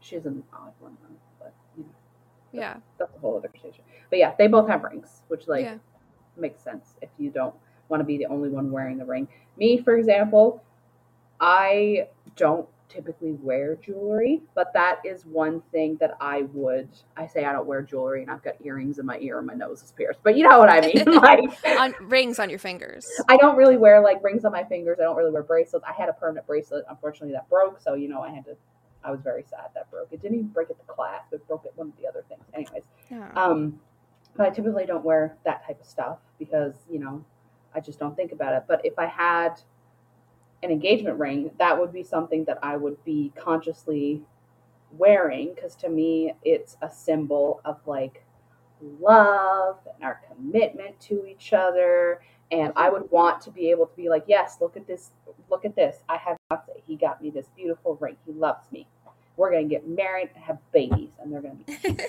be yeah, it's got the sentimental aspect of it. It's not just a piece of metal. Or even if you're not comfortable with actual rings, I've seen people do this, tattoo it on your finger. One of the girls at my old job, her and her husband have Deathly Hallow rings tattooed on their finger. Oh. Yeah. Cute. No, so that's kind of like ideas. I'm sorry, I know. And like I do actually want to get something tattooed on my ring finger when I get engaged. Just engaged or wait till you're married? So I think maybe married, but I do want to get like something tattooed on the finger. I haven't figured out what yet, but I do want something. What I was thinking about doing is maybe getting like a heart or something and then filling the heart in when we get married. Cute. You know, something like that. Yeah. But I do like that idea of like the tattoo ring, right? You can even just do like a straight wedding band on your finger. Tattoo a wedding band on your finger. Yeah, some people just tattoo the circle. Exactly. Some people like tattoo like I've seen one that's it's Celtic knots, but it was just like all this like really intricate like weaving lines. I thought that one was really cool, but just like a little something there. But you've got to be really committed, because laser tattoo removal that is not a fun process. Yes. Well, that's the other thing. Sure you have to make sure you're committed to that person. Because, like, say, for example, if you got, like, your initials tattooed on there and then you got divorced, that's awkward. You'd have to just marry somebody with the same initials. You're, like, scrolling through Tinder going, nope, this one. Oh, he doesn't like dogs. Okay, next one. No. Oh, no, he's got a MAGA hat. Damn it. So, like, there's different options, so I think that's something that they definitely need to discuss and figure out what option suits them. Because not wearing a ring without having discussed it just from, like, what it seemed on the reunion, no mas for me. Yeah. I'm very much like a work all your issues out together in private before you go air dirty laundry in public, right? Yeah. We should move on to another couple, though, because we've got 2 couples left. Oh, we do. We've been talking have to a get lot. through. Kat and Alex, I didn't like either of them much. Ryan and James, I liked Ryan. I didn't like James. So I'm like, do I want to save the one that I'm going to be like, oh, I liked her till the end to just give me a little something, or do we just go for it? I mean, we could save her till the end because I liked her as well. Yeah. So let's do Kat and Alex. Yeah. So Kat and Alex.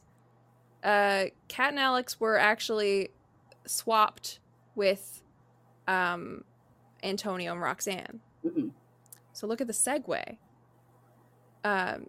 So Kat and Alex. Kat's 28, Alex 32. They've been together 2 years dating. And she gave the ultimatum to him. Now, in the beginning of the season, they seemed fine.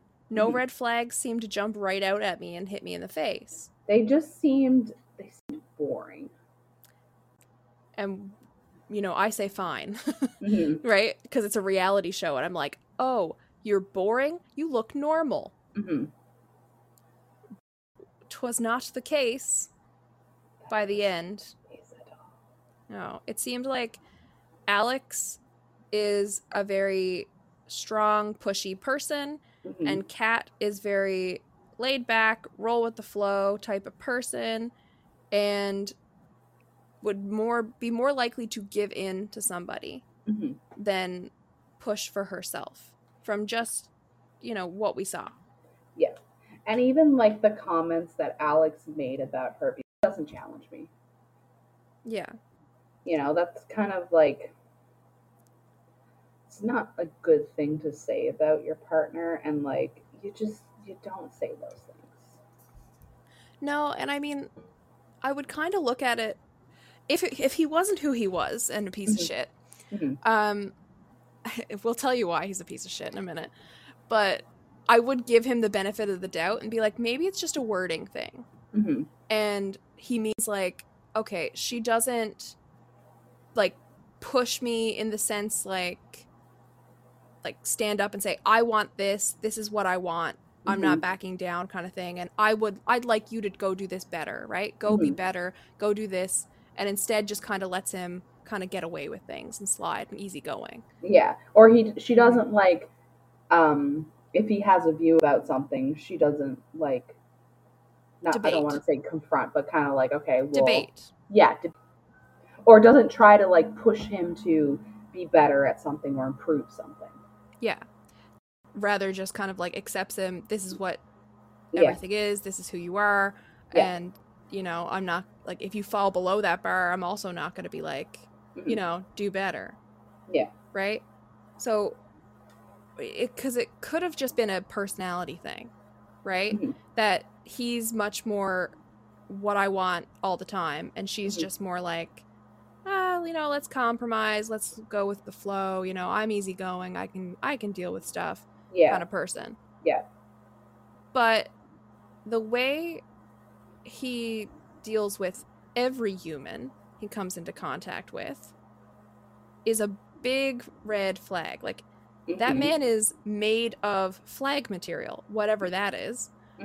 He's one walking red flag. Yeah, he is. The more he opens his mouth, the worse it goes. Roxanne said she caught him lying multiple times. The one she listed was telling her parents that he always opens the door for her. Yeah. Which you lie to your supposed trial marriage partner. So you're supposed to be acting like this is your wife at the time, but you lie to her parents. Yeah. And it's not so much about like it's not so much about, hang on, let me get my, it's not so much about the lying. It's about what he lies about. Like, lying about holding open a door is so insignificant. Yeah. It's like, why would you lie about that? Yeah. Like, that makes no sense to me. Why are you lying about holding open the door? Yeah, like, what purpose does that serve except to try to make yourself look better? Like this chivalrous man who's going to do what Roxanne has said she likes and she wants and expects in front of her parents, and you don't do it. So you're just like you're acknowledging that, oh, I should have been doing that, you know, because that's what we talked about, and her parents will think less of me if I don't do that for her. So I'm gonna lie and say it. But it also brings, like, if you lie about something like that, what other little things are you lying about? Is he gonna be somebody that's like, she asked him, like, oh, what'd you have for lunch? And he's like, oh, I had Chick-fil-A, but he actually had Wendy's. Why would you lie about what you had for lunch? Yeah. What purpose does it serve? Yeah, it doesn't serve any purpose. Another thing I just remembered, Roxanne said he lied and said he was in meetings, but she'd find him asleep, not working. So I was like, does this dude even have a job? Because he says he works from home. Yeah. He says he works from home. He's got this, like, real professional businessy man type of job. Oh, he's so professional. Oh my gosh, he's so important. Oh my. And like, he works from home. He's such a hard worker. He's on the level with Roxanne. Oh my gosh, right? And then he's like, dude, you're sleeping on the job. And you're lying to your trial marriage partner that you were working. And again, it's like, why are you lying about that? Yeah, like, everybody takes naps. It's not a big a deal. You can say, nah, I was tired, so I rescheduled my meeting and took a nap. Right? Like, and who could you say that to if not your spouse? Exactly. Right? Like, he could literally be like,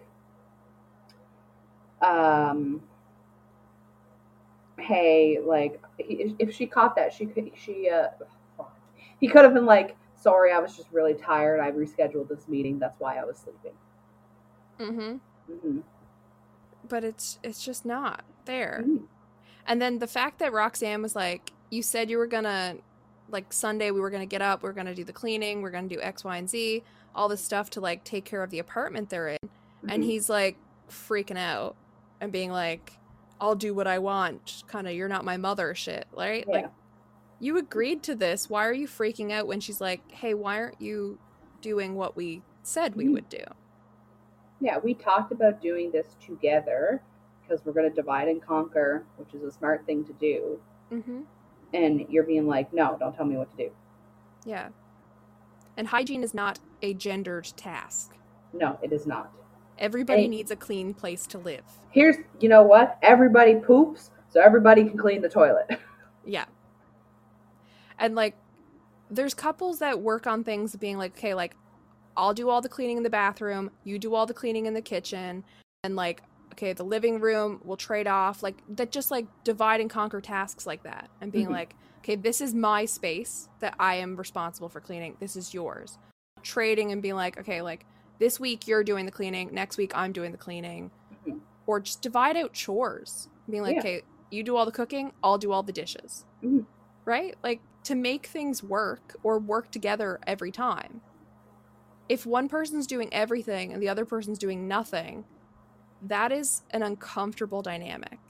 And some people do that, And it depends on your situation. It also depends on what you're comfortable with and what you can communicate about and work together on. But it still has to be something that you decide together. Yeah. Because otherwise, it's like roommates. When you're stuck with somebody and you're like, they never clean up after themselves, and I wash their dishes all the time. Otherwise, we'd have bugs. Yeah. And you're just going to resent them. It should be something that you definitely should talk about and be like, okay, so I don't like doing this. How about, are you okay doing this? Like me, for example, I hate doing dishes.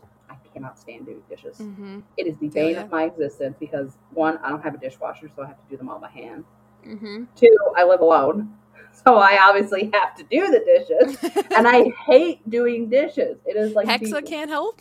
Hexa refuses to help. She dirties up dishes. She does dirty up dishes. She eats. Everybody eats. Everybody eats. Everybody poops.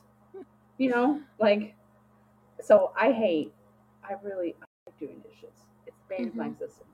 If I somehow, say for example, I don't know if he likes doing dishes or not, but let's just say for example, Brandon loves doing dishes. Mm-hmm. He loves it. I would be like, okay, you can do the dishes. He fucking gets off on it.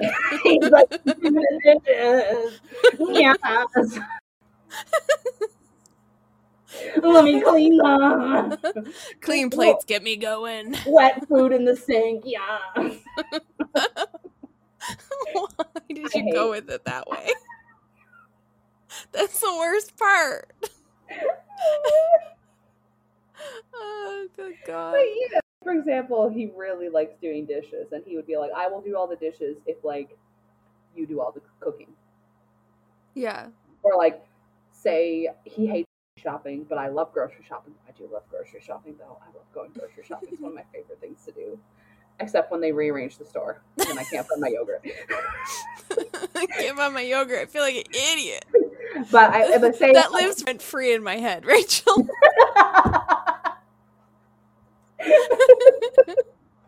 But say he hates doing grocery shopping, like it stresses him out too much, makes him too anxious. He feels like he's going to forget things or do it wrong or something like that, and thinks I might yell at him. I wouldn't, I'm not an unreasonable person. I wouldn't yell at him, be like, oh my God, you forgot to buy the coffee cream, man. You will if he is getting off on the dirty food in the sink and the dishes. You'll be like, that's not okay. Hey, listen, if I came in and he was like, oh, dishes, like, that'd be a problem.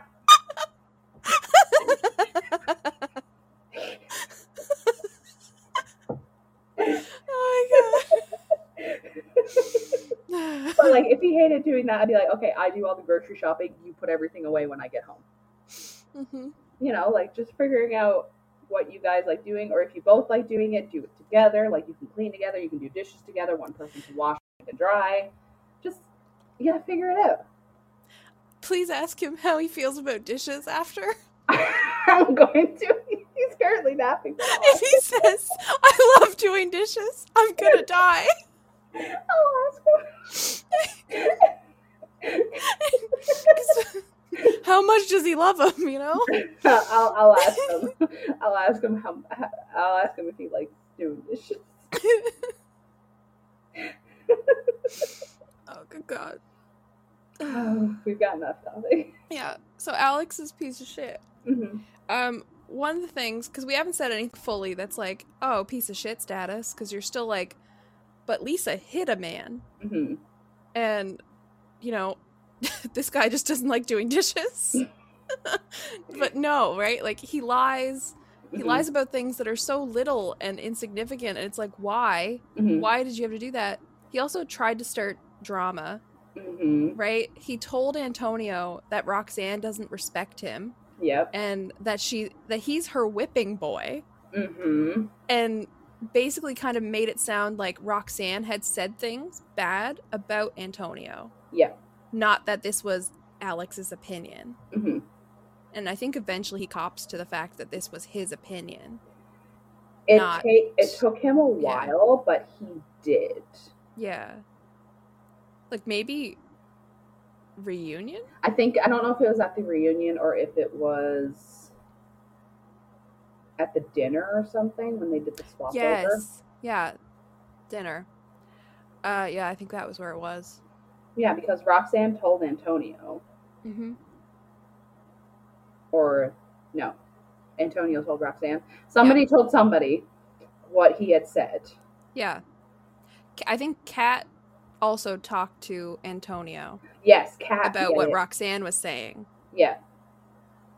Because Roxanne tried to warn Kat, being like, he lies. Yeah. And he's not a good guy. Mm-hmm. Which I don't think he is, because also his emotions are really off. Mm-hmm. Like, his responses, which I can't remember what it's called. I think it's emotional dysregulation. Mm-hmm. When your emotional response, like visible emotional response, it does not match the situation. Mm-hmm.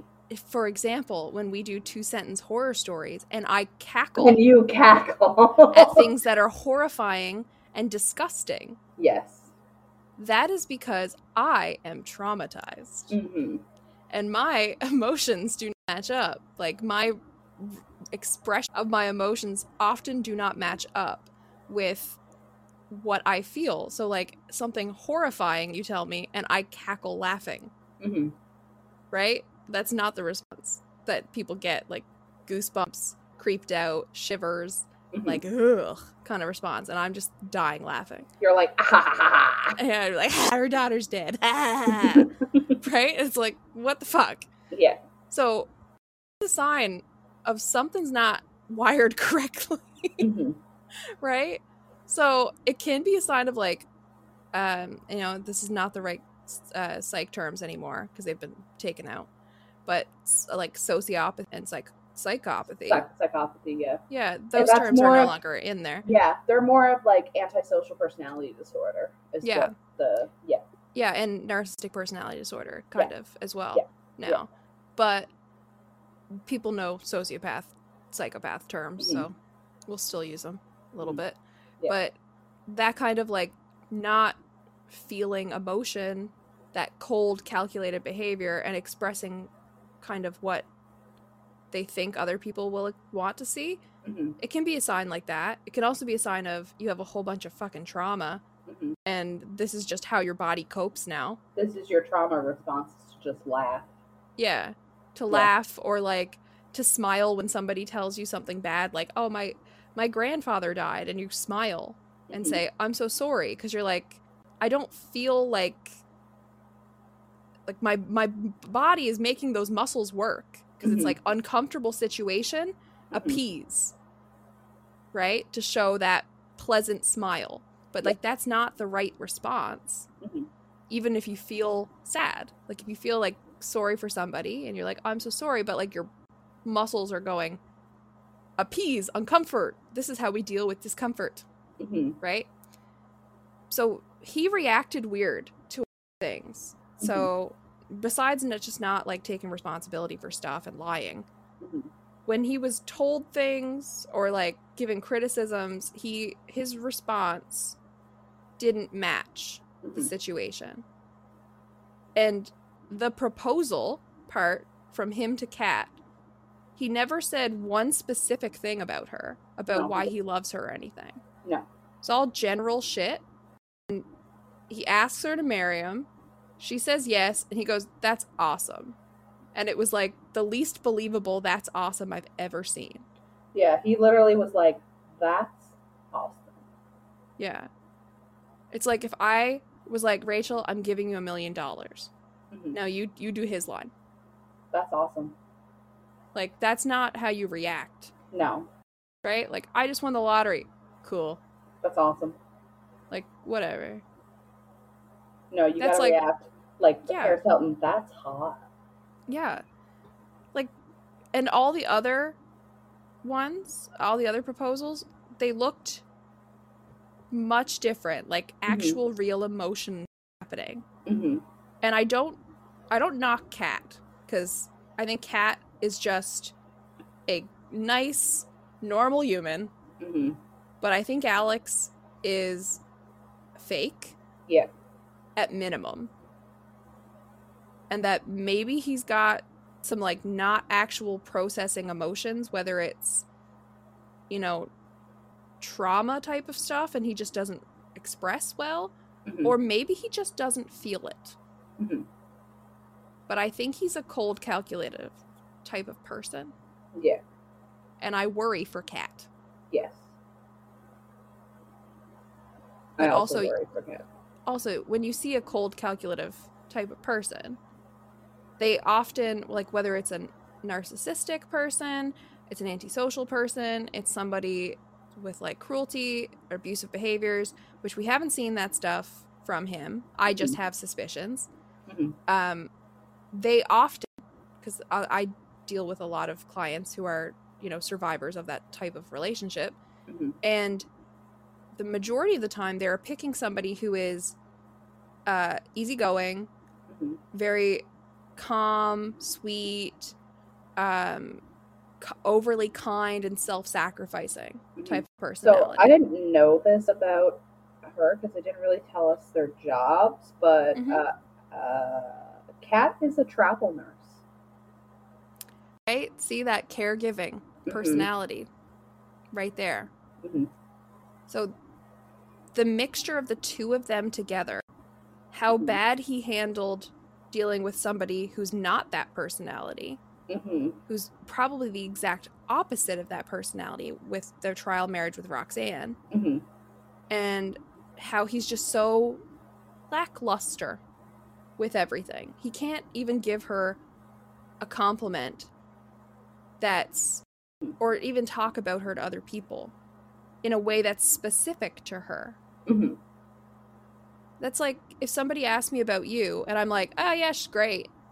It's like, what can you tell me about, like, why do you like being her friend? And I'm like, oh yeah, she's great. She's great. It's like, I didn't give any specifics. I could say, like, we have very similar senses of humor. We like similar things. We have similar outlooks on life that you'd like ride or die for me, right? I could say any of these things that are specific to you. But no, I'm just like, she's fine.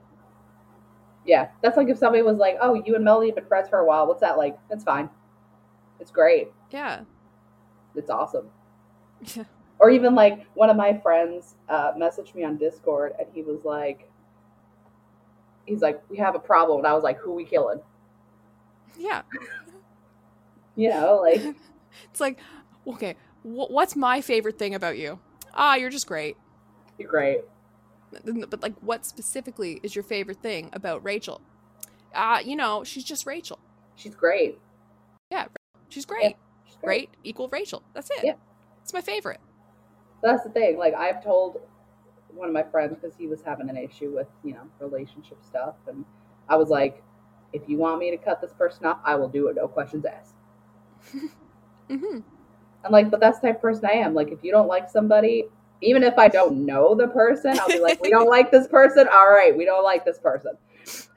Like, like you could turn around tomorrow and be like, we don't like Lexi anymore. And I'd be like, all right, we don't like Lexi anymore. To be fair, you'd probably want to know how I am. Like, you'd probably be like, have you had a mental breakdown? Like, should I call somebody? Because if I said that, you'd be like, okay, Melanie's lost it, or I've been replaced. I'm a Stepford Melanie now. Yes. But, like, that's the thing. If you turned around and, like, you know, say you and Lexi did get in a fight, which God forbid, hope you never do. And, like, we have. I know, but, like, a fight that's, like, ended your friendship, you know? We have. There's, like, 2 months in MUN. In our undergrad, where like Lexi and I didn't talk for a bit, and it was like hell. And it was about the stupidest shit ever. And I like, it was like, you didn't say this when I needed you to, and I was like, and you didn't listen to me, and you were just mad. I don't even remember that I said that. What did I do? It was like maybe 2 months of like barely talking and to like, you know, fixing it. But it was just like, we both never communicated our, like, she didn't communicate, like, if I was doing something that she didn't like or saying something, and I didn't communicate either when that kind of stuff was happening. So, like, we just let things, and it broke, and then we fixed it. Yeah. But I'm saying, like, if you had a serious fight-ending friendship, longer than 2 months. Yeah, like a permanent. Like a permanent one, like I had with that person. Mm-hmm. We didn't really have a fight, but you know what I mean. Yeah, it wasn't really a fight. No, it was more of a, anyways. But She that's just the thing. decided that, you know, you were no longer useful to her. Yeah. I mean, that wasn't who I was referring to, but yeah, that's the same thing. Oh, okay. But yeah, that's the thing. Like, if you and her had like a serious, longer than 2 months, and you came to me and you were like, yeah, me and Lexi, we're not friends anymore. Obviously, I would want to know what happened, but at the same time, I'd be like, all right, we're not friends with Lexi anymore. Yep. No questions asked. And then I'd be like, okay, what happened? Yeah. I'm the same way. Like, you've brought up, oh, this person did that to me, and I'm like, okay, where do I need to go? I got my bat. Let's go. Don't like them anymore. Yeah, cut them off. I've done that with like some of my friends here. They'll be like, oh yeah, this person. I was like, oh, do we not like this person? They're like, no. I'm like, all right, we don't like this person. Like, let's take note of it. This person. Never met this person in my life. And I'm like, you don't like this person? Okay, we don't like this person anymore. United front. Exactly. But I feel bad for Kat because I feel like she's just a really nice person. And I'm worried that Alex is a very awful person. And that in a few years from now, Kat is going to be really struggling. Yeah. Yeah, I can see that. I would hopefully not. Maybe she'll like, I don't know, maybe she'll realize that he's not for her and maybe they'll break up. Maybe they won't. We'll see. Not that I'm ever people ever again because I don't. No, I probably won't. If a news release or something comes up, if a news release like if a news release like freaking Sophie Turner and Joe Jonas. Oh, that's an insane situation going on. If something like that comes up, I will pay attention. But other than I'm gonna forget these people. Yeah. So let's forget them already and move on to our final couple. Our final couple. Oh, that was a nice voice crack. Our final couple. James and Ryan. So, James and Ryan, they're both 24 years old. Ryan, who is a female, issued the ultimatum to James. They've been together since they were 16, so they have an 8-year relationship. They've never lived together, and that's where they're at so far. They swapped partners with Raya and Trey. Raya had a really bad time with James because he was like not emotionally available and just like shut down. And they couldn't communicate. He wouldn't even hug her. Yeah. And every time she was trying to be like, she wanted him to show some physical like side of things, and she was clear that she didn't mean sex. She meant like hugs, holding hands. Yeah. Yes, right? Cuddling type of stuff. And he was like, I'm not gonna have sex with you. And she's like, that's not what I'm asking. Exactly. She just kept saying like, I didn't say that. I'm saying hugs, holding hands. And he's like, I'm not comfortable with that. I'm not going to cheat on Ryan again. Again, he says. Yes. Says. Like, oh my God. Yeah. So, although I do kind of respect the fact that, you know, James is like, gonna put a boundary up and be like, I'm not going to express physical stuff because, you know, my goal is to get back to Ryan. I do not want to jeopardize anything like that type of thing. I feel like he didn't hear a fucking word Raya said, because she's like, can I have a hug? And he's like, God, you just want to sleep with me. Get off my dick. I'm not gonna have sex with you. Oh my God. Why does everyone want to have sex with me? Got news for you, James. Nobody wants to have sex with you. Not I even feel Ryan. I feel like he's the one like goes to the grocery store and they're like, oh, here's 25 cents your change, and he's like, oh, she's hitting on me again. Good God. Yes. He's like, oh my God, I have a girlfriend. She's like, I'm just giving you your change. Like, don't do that. That means you want to fuck me. Like, you don't want your change? Okay. James, I think, has a problem that he doesn't listen. Mm-hmm. Like, even that he lets somebody speak and finish, Mm-hmm. he doesn't comprehend what they say. Like, he hears what he wants to hear. Mm-hmm. And you also see that, like, once they're back in their trial marriage, there's, like, a scene where him and Ryan are out to dinner at, like a bar or something. Mm-hmm. And they're sitting down, and she's trying to, like, communicate things to him. And he's... I can't even remember what everything was. But she would be like, I feel like you're doing X, Y, and Z. That we're just going to go back to old patterns. And he's like, blah, blah, blah. And it's like completely not even related to what she was saying. Mm-hmm. But it, like, because I think she was trying to say, like, she didn't want to live together before being married. Because she felt like even if they got engaged and were living together, he would still keep putting off getting married and having the actual wedding and everything.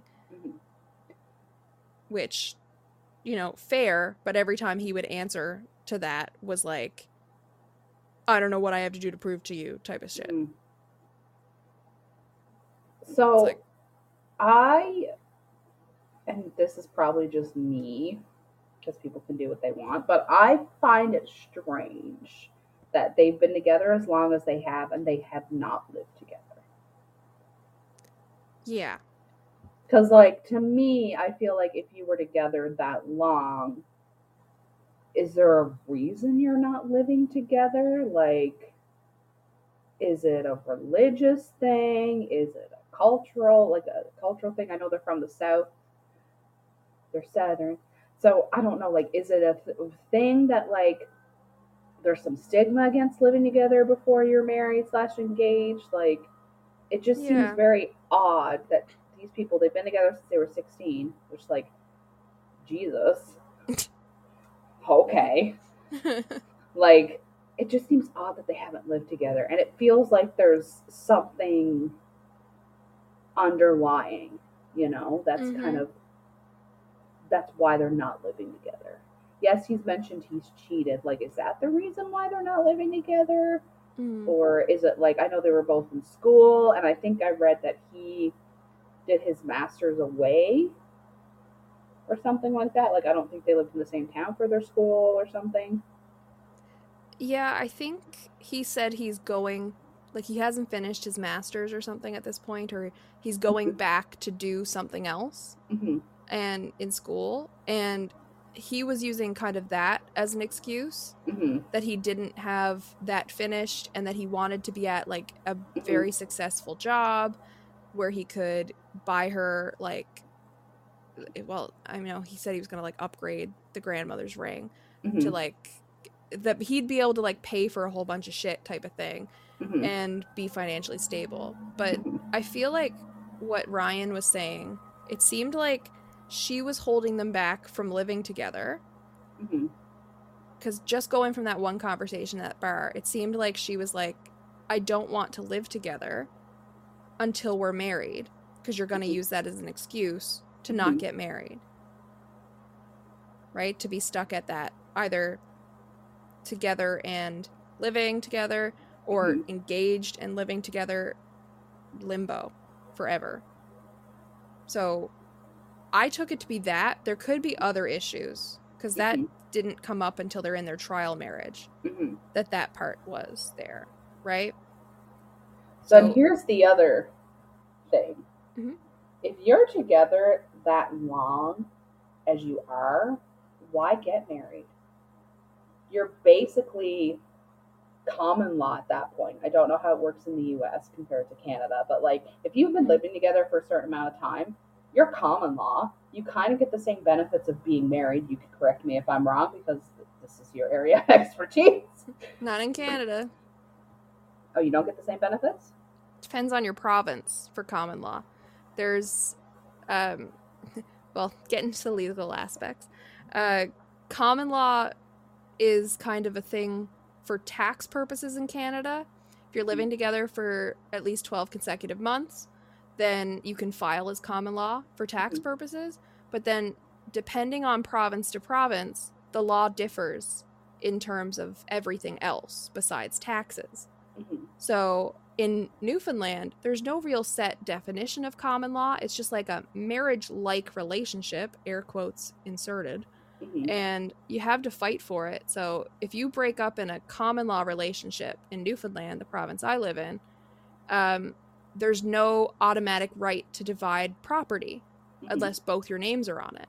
It's basically whoever's name is on something owns it, and if you want any different, you had to fight like hell in court. Mm-hmm. If you're married, it doesn't matter whose name is on what. When you break up, it's everything 50-50. You want to change that scale of 50-50 to go different, to be like 60-40, or you should get something and they shouldn't get any piece of it. You have to fight like hell.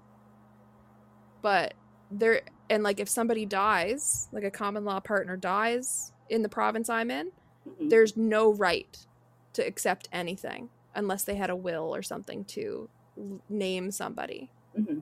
Common law partner can't make medical decisions where I am. There's like, if you go to a different province, Ontario has laws, and I only know it from the family law perspective.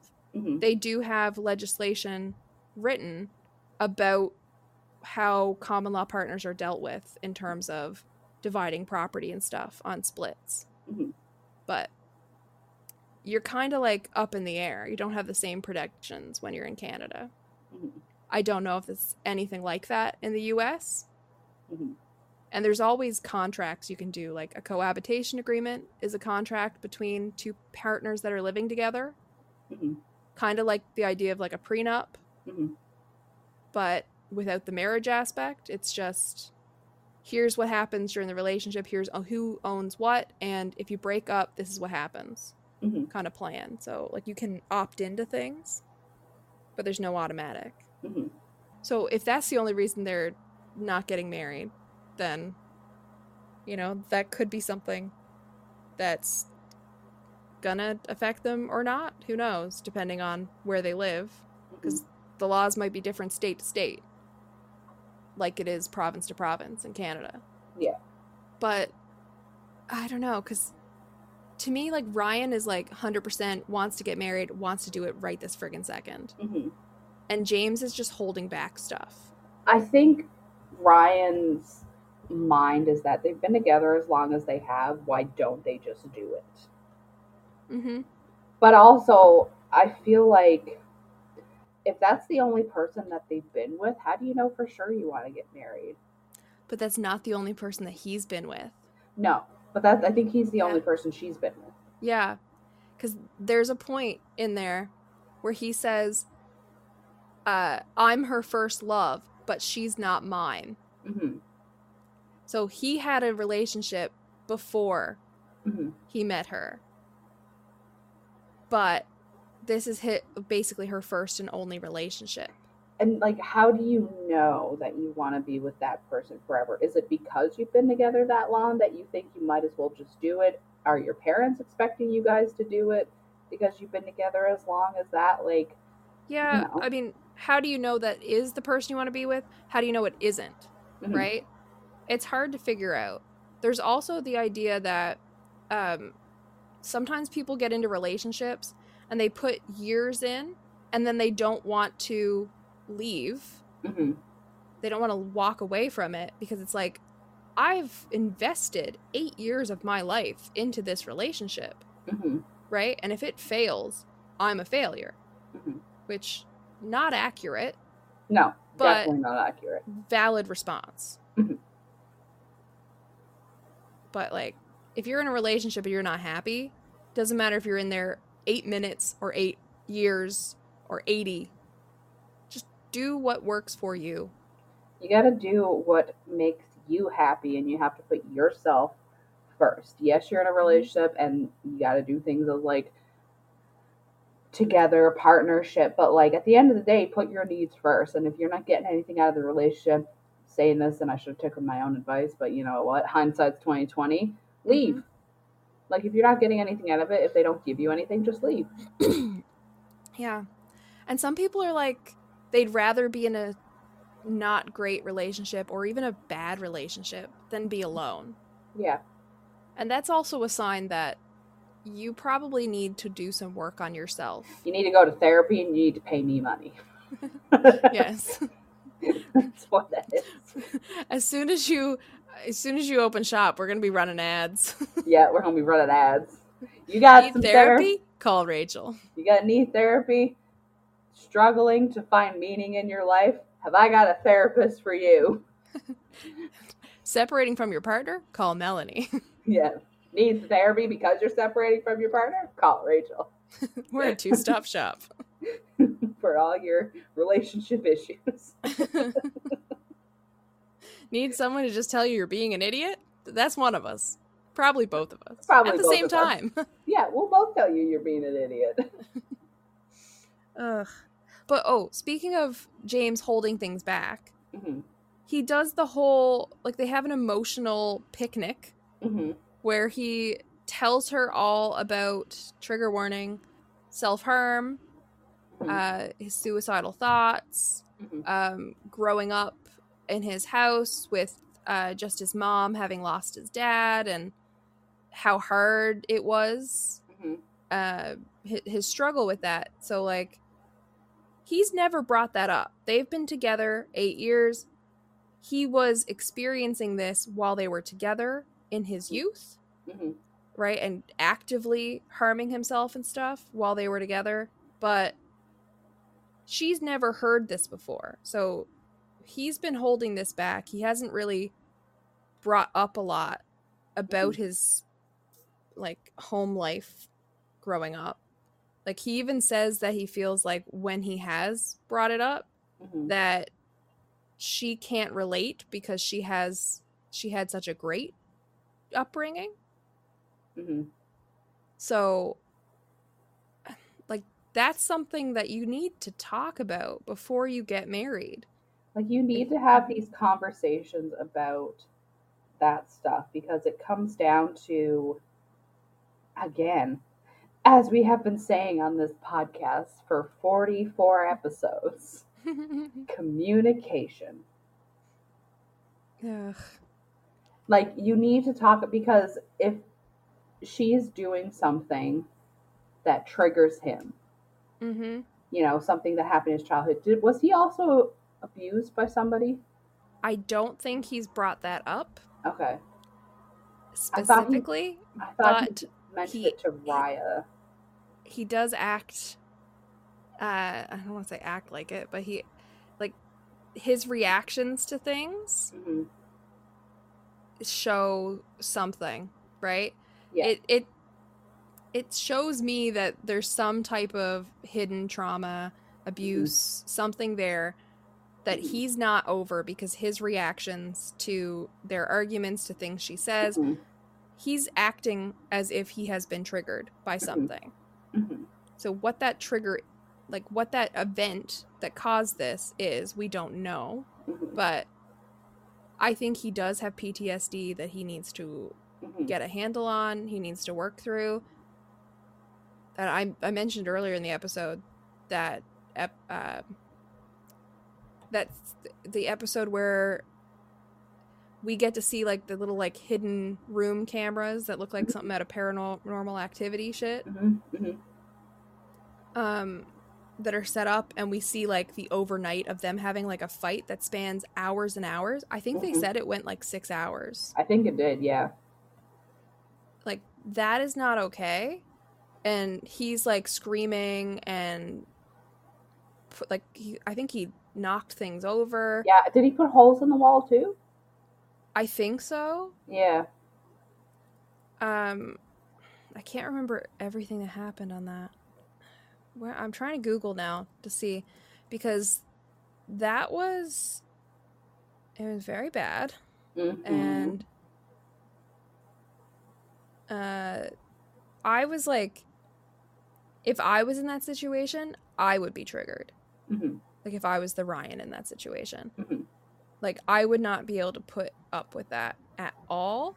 Oh no, that would be like, no. I can't find anything here. There's a whole bunch of TikTok videos of it, but yeah, it's not okay. And she even says at parts, like, that he's taking out his issues on her during that, which absolutely what it was, right? 100% he was taking it out on her. Yeah. And if you are, like, if you're, how do I put this? I don't know how to start this. If you're a traumatized individual, things can be triggering, and you can put up boundaries. You can be like, okay, don't grab me like that. Don't say those words. They trigger me. But you can't be like you can't force someone to change everything about themselves or how they act to cater to you. Like, you still have to take responsibility for your triggers, whatever they are, whether it's words, actions, sounds, anything, and work toward overcoming them. Right? Yeah. To, like, develop a healthier response to those things. Now, you want your partner or friend or whoever's, you know, interacting with you on this to also to know those things, know those triggers, and not actively, like, trigger you. But there's still, like, you can't have the whole world change to accommodate you. Yeah. It's not possible. And it's not fair. And, like, if you know that, say, for example, you've talked to this person multiple times and there's some, like, this one specific thing they do triggers you and they keep doing it, remove yourself from the situation. Yeah. Because you, as you said, you can't control and expect that person to stop. And, like, maybe they're doing it vindictively. Maybe they're doing it without knowing that they're doing it. But, like, remove yourself from the situation. It's not worth your mental health to stay in that situation, because it's just going to make things worse. Yeah. Because it's like, if you have a trigger for, like, a certain term of endearment, and you're like, okay, like, say the term baby, it's, like, commonly used, and you're like, okay, I really don't like it if you call me baby, don't call me that. And that's, like, an easy accommodation to just be like, okay, well, we'll come up with a different nickname to use, or maybe we don't use those at all. But if it's like, if anytime somebody says something that's not, that's, like, critical to you, that's being like, okay, why didn't you take out the garbage? Or why didn't you do this? Or this wasn't great. That you have a triggered response reaction to that. And you say, okay, well, don't criticize me. That's not a fair thing to make somebody else accommodate for. Yeah. They can't just gas you up constantly and never check you. Like, that's not okay. But, like, it all depends on the things, right? It's still, no matter what it is that's triggering, you still have to take responsibility for your own triggers, your own reactions, whether it's lashing out or, you know, going quiet, panic attacks, whatever it is, and then try to work on bettering yourself for your own self, as well as your partner or your family or whoever, but it's mostly for yourself. Yeah. It's a shitty way to live. Yeah. But, you know, you want to make sure that, especially before you get into any serious relationships, you got to make sure that, like, you're good, mentally good, before you get into any relationship. You know, like, if you've got your own issues and you're not working through them for whatever reason, maybe you don't want to, maybe you don't think you have issues, which, like, that's a whole other issue of itself. And you're not willing to, like, try and work through them so you can be the best version of yourself for somebody else, you can't expect them to just, like, accept that this is how you are. Like, people who will be like, oh, that's just how I am. No, that's not a reason. That's an excuse. And it's an excuse to act however you like, no matter if it hurts somebody. Exactly. What else can we say about these two? Ryan is a sweetheart. Yes, I love Ryan. She's so sweet. She's seems like such a kind, understanding human being. And I did feel so bad for her the whole episode where you're seeing James, like, lose his shit on those, like, hidden camera things, which I don't think they're hidden. I think they all know about it. Oh, definitely. They just, like, they're not, like, camera crew walking around, right? They're, like, security cam footage type stuff. Yeah. Like, all that stuff, that whole fight, I felt so bad because she's, like, you can tell she's exhausted, she's drained, she's trying to just, like, she's trying to be reasonable. She doesn't, like, scream and throw a big fit and all that stuff. She's just, like, trying to work through things and eventually gives up and just goes to bed. Yeah. But, God, to just deal with that all the time. And, like, why, and I'm pretty sure at one point, I can't remember how he phrased it, but throughout the season, James said at one point that basically the I am who I am type of thing, and he's not ready or he doesn't want to work through it yet.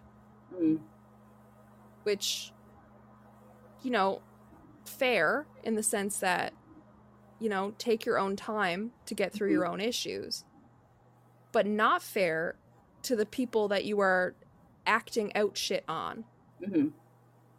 Like, they are putting up with you doing these things and acting like a shit.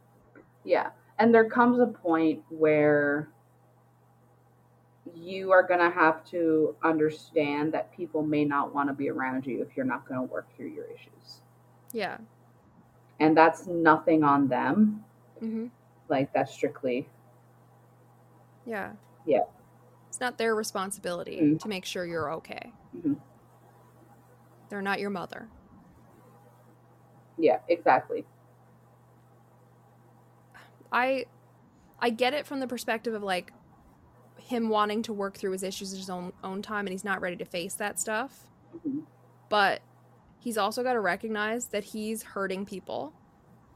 Like, somebody like Ryan, who he claims to be the love of his life, and he's causing her pain directly, not just, like, indirectly in that she's seeing him struggle and hurt. He's lashing out at her, causing her pain. So, like, if you're not going to do it for yourself, either do the better thing and, you know, either work through your issues, work on your own responses yourself if you're not ready for therapy, or leave and let the people around you not be hurt by you. I don't like that response, right? Like, no, that. I think that's a cop-out. It's a cop-out. Yeah. It's just, like, I get not being ready to face shit and stuff like that, but that it still doesn't give you the right to hurt people. Yeah. Especially because I'm assuming he has been through a trauma to act like that. He hasn't gone into a lot of things on that, but assuming there is, he should understand what it's like to be on the side of the person being hurt. Yeah, he should. He definitely should. He should be more understanding, and it feels like he's not being more understanding. Because in a sense, he is, like, indirectly traumatizing Ryan. Yeah, I mean, he's putting her through stuff. It may not be that he's physically acting shit out on her, but verbally and emotionally, she's being put through shit. And it's directly from him. Yep. Right? So, like, this is how much we saw on screen. What has the last 8 years been like? Exactly. And I mean, one of the things he's done is he cheated on her. Yeah. Right? So, right there, it's not just words. He's actually gone out and broken their, like, the boundaries of their relationship. I don't think I'll ever get on board with James. No, me neither. I mean, unless he goes through some serious therapy and he comes out and starts apologizing publicly and, you know, treats Ryan fantastically for the rest of her life, Mm-hmm. I don't think I'm gonna get on board. Yeah. But, that was the season. Yeah. 5 couples. None of them was I like, yeah, I'm so happy about this. Mm-hmm. About. And then the reunion? Reunion? That reunion. Yeah, the reunion. I was just really annoyed by Vanessa Lachey, who would ask a question that wasn't very deep, and then they'd answer, and instead of like following up and be like, okay, and how did that make you feel, and what next, or to get them to keep talking, and the cast are the stars of this show, she's like, oh, what you just said reminds me of a somewhat related story that doesn't make any sense about me and my husband and what we like to do. And it's like, we didn't show up here for the Nick and Vanessa interview about what goes on in their relationship. We showed up here to find out more stuff about the couples we've followed for 9 episodes. Yeah, we want to know about their relationship, and we want you to ask the hard questions, which they never do. Yeah, and we would like some drama. It's like the same thing. I have the same issue, different show, but I have the same issue with Sean Robinson, who does the 90 Day Fiance reunions. She doesn't ask the right questions. Yeah, I've never actually watched any of the TLC stuff. I know, shocking. You're not missing much. But I mean, Lexi has shown me clips, because Lexi is a TLC fan. Is she watching The Last Resort, do you know? I don't know about that one. I know she watches 90 Day Fiance. Okay, no, that's 90 Day Fiance. Some of the spin-off ones. Yeah, that's a spin-off one, so you need to ask her if she's watching that one. Okay, I'll try to remember. Okay. I won't remember. I know you won't remember. I'll text you. And see, this is communication right here. Look, an example. Yes. You know my shortfalls, and you're accommodating me for them. I am. I'm very accommodating. It's a compromise between us. Okay, I don't know how to end this, because this is kind of ending like the end of the season, which was just meh. Yeah, it's very meh. Right? You just get to that thing. I was so excited to see the reunion, see the drama. I didn't think all 4, well, technically all 5 couples would still be together. I didn't think all 5 of them would say yes. Yeah. Well, I mean 4, right? The 5th couple was Lisa and Brian, who didn't make it to that part and aren't engaged, but are still together. But yeah, I didn't think we'd have 4 successful proposals. I didn't think all of them would still be together as of the reunion, even if they did. And really, to me, it's just a shit show, and we didn't get any closure. Like, Vanessa Lachey's hosting is a lot like the writers did on the last episode of Lost, and they just shit the bed. And they said, you know what? We don't give a shit what you want. We decided we want an easy paycheck, and we're writing something that's stupid. And she was like, you know what? Everybody's here for me anyway. I don't need to do work, like remember who these people are or what they do. I'll just tell you stories about my life. Exactly. Anyway, Rachel, tell the people where they can find us if they want to just commiserate with us. People, if you want to commiserate with us, you can find us on Instagram. We are at Inconsistent Podcast 1. You can find us on Facebook. We're Inconsistently Consistent. And if you want to email us your woes, we are inconsistentpodcast1@gmail.com. If you want to specifically express your woes to me because you're like, wait, you're a therapist in training? I want to trauma dump on you. You can find me on Instagram and TikTok. I'm _RachelVR_ on both of those platforms. You can find Melanie, all of her social links on MelanieFlynnBooks.com. I noticed you were on mute. Sorry.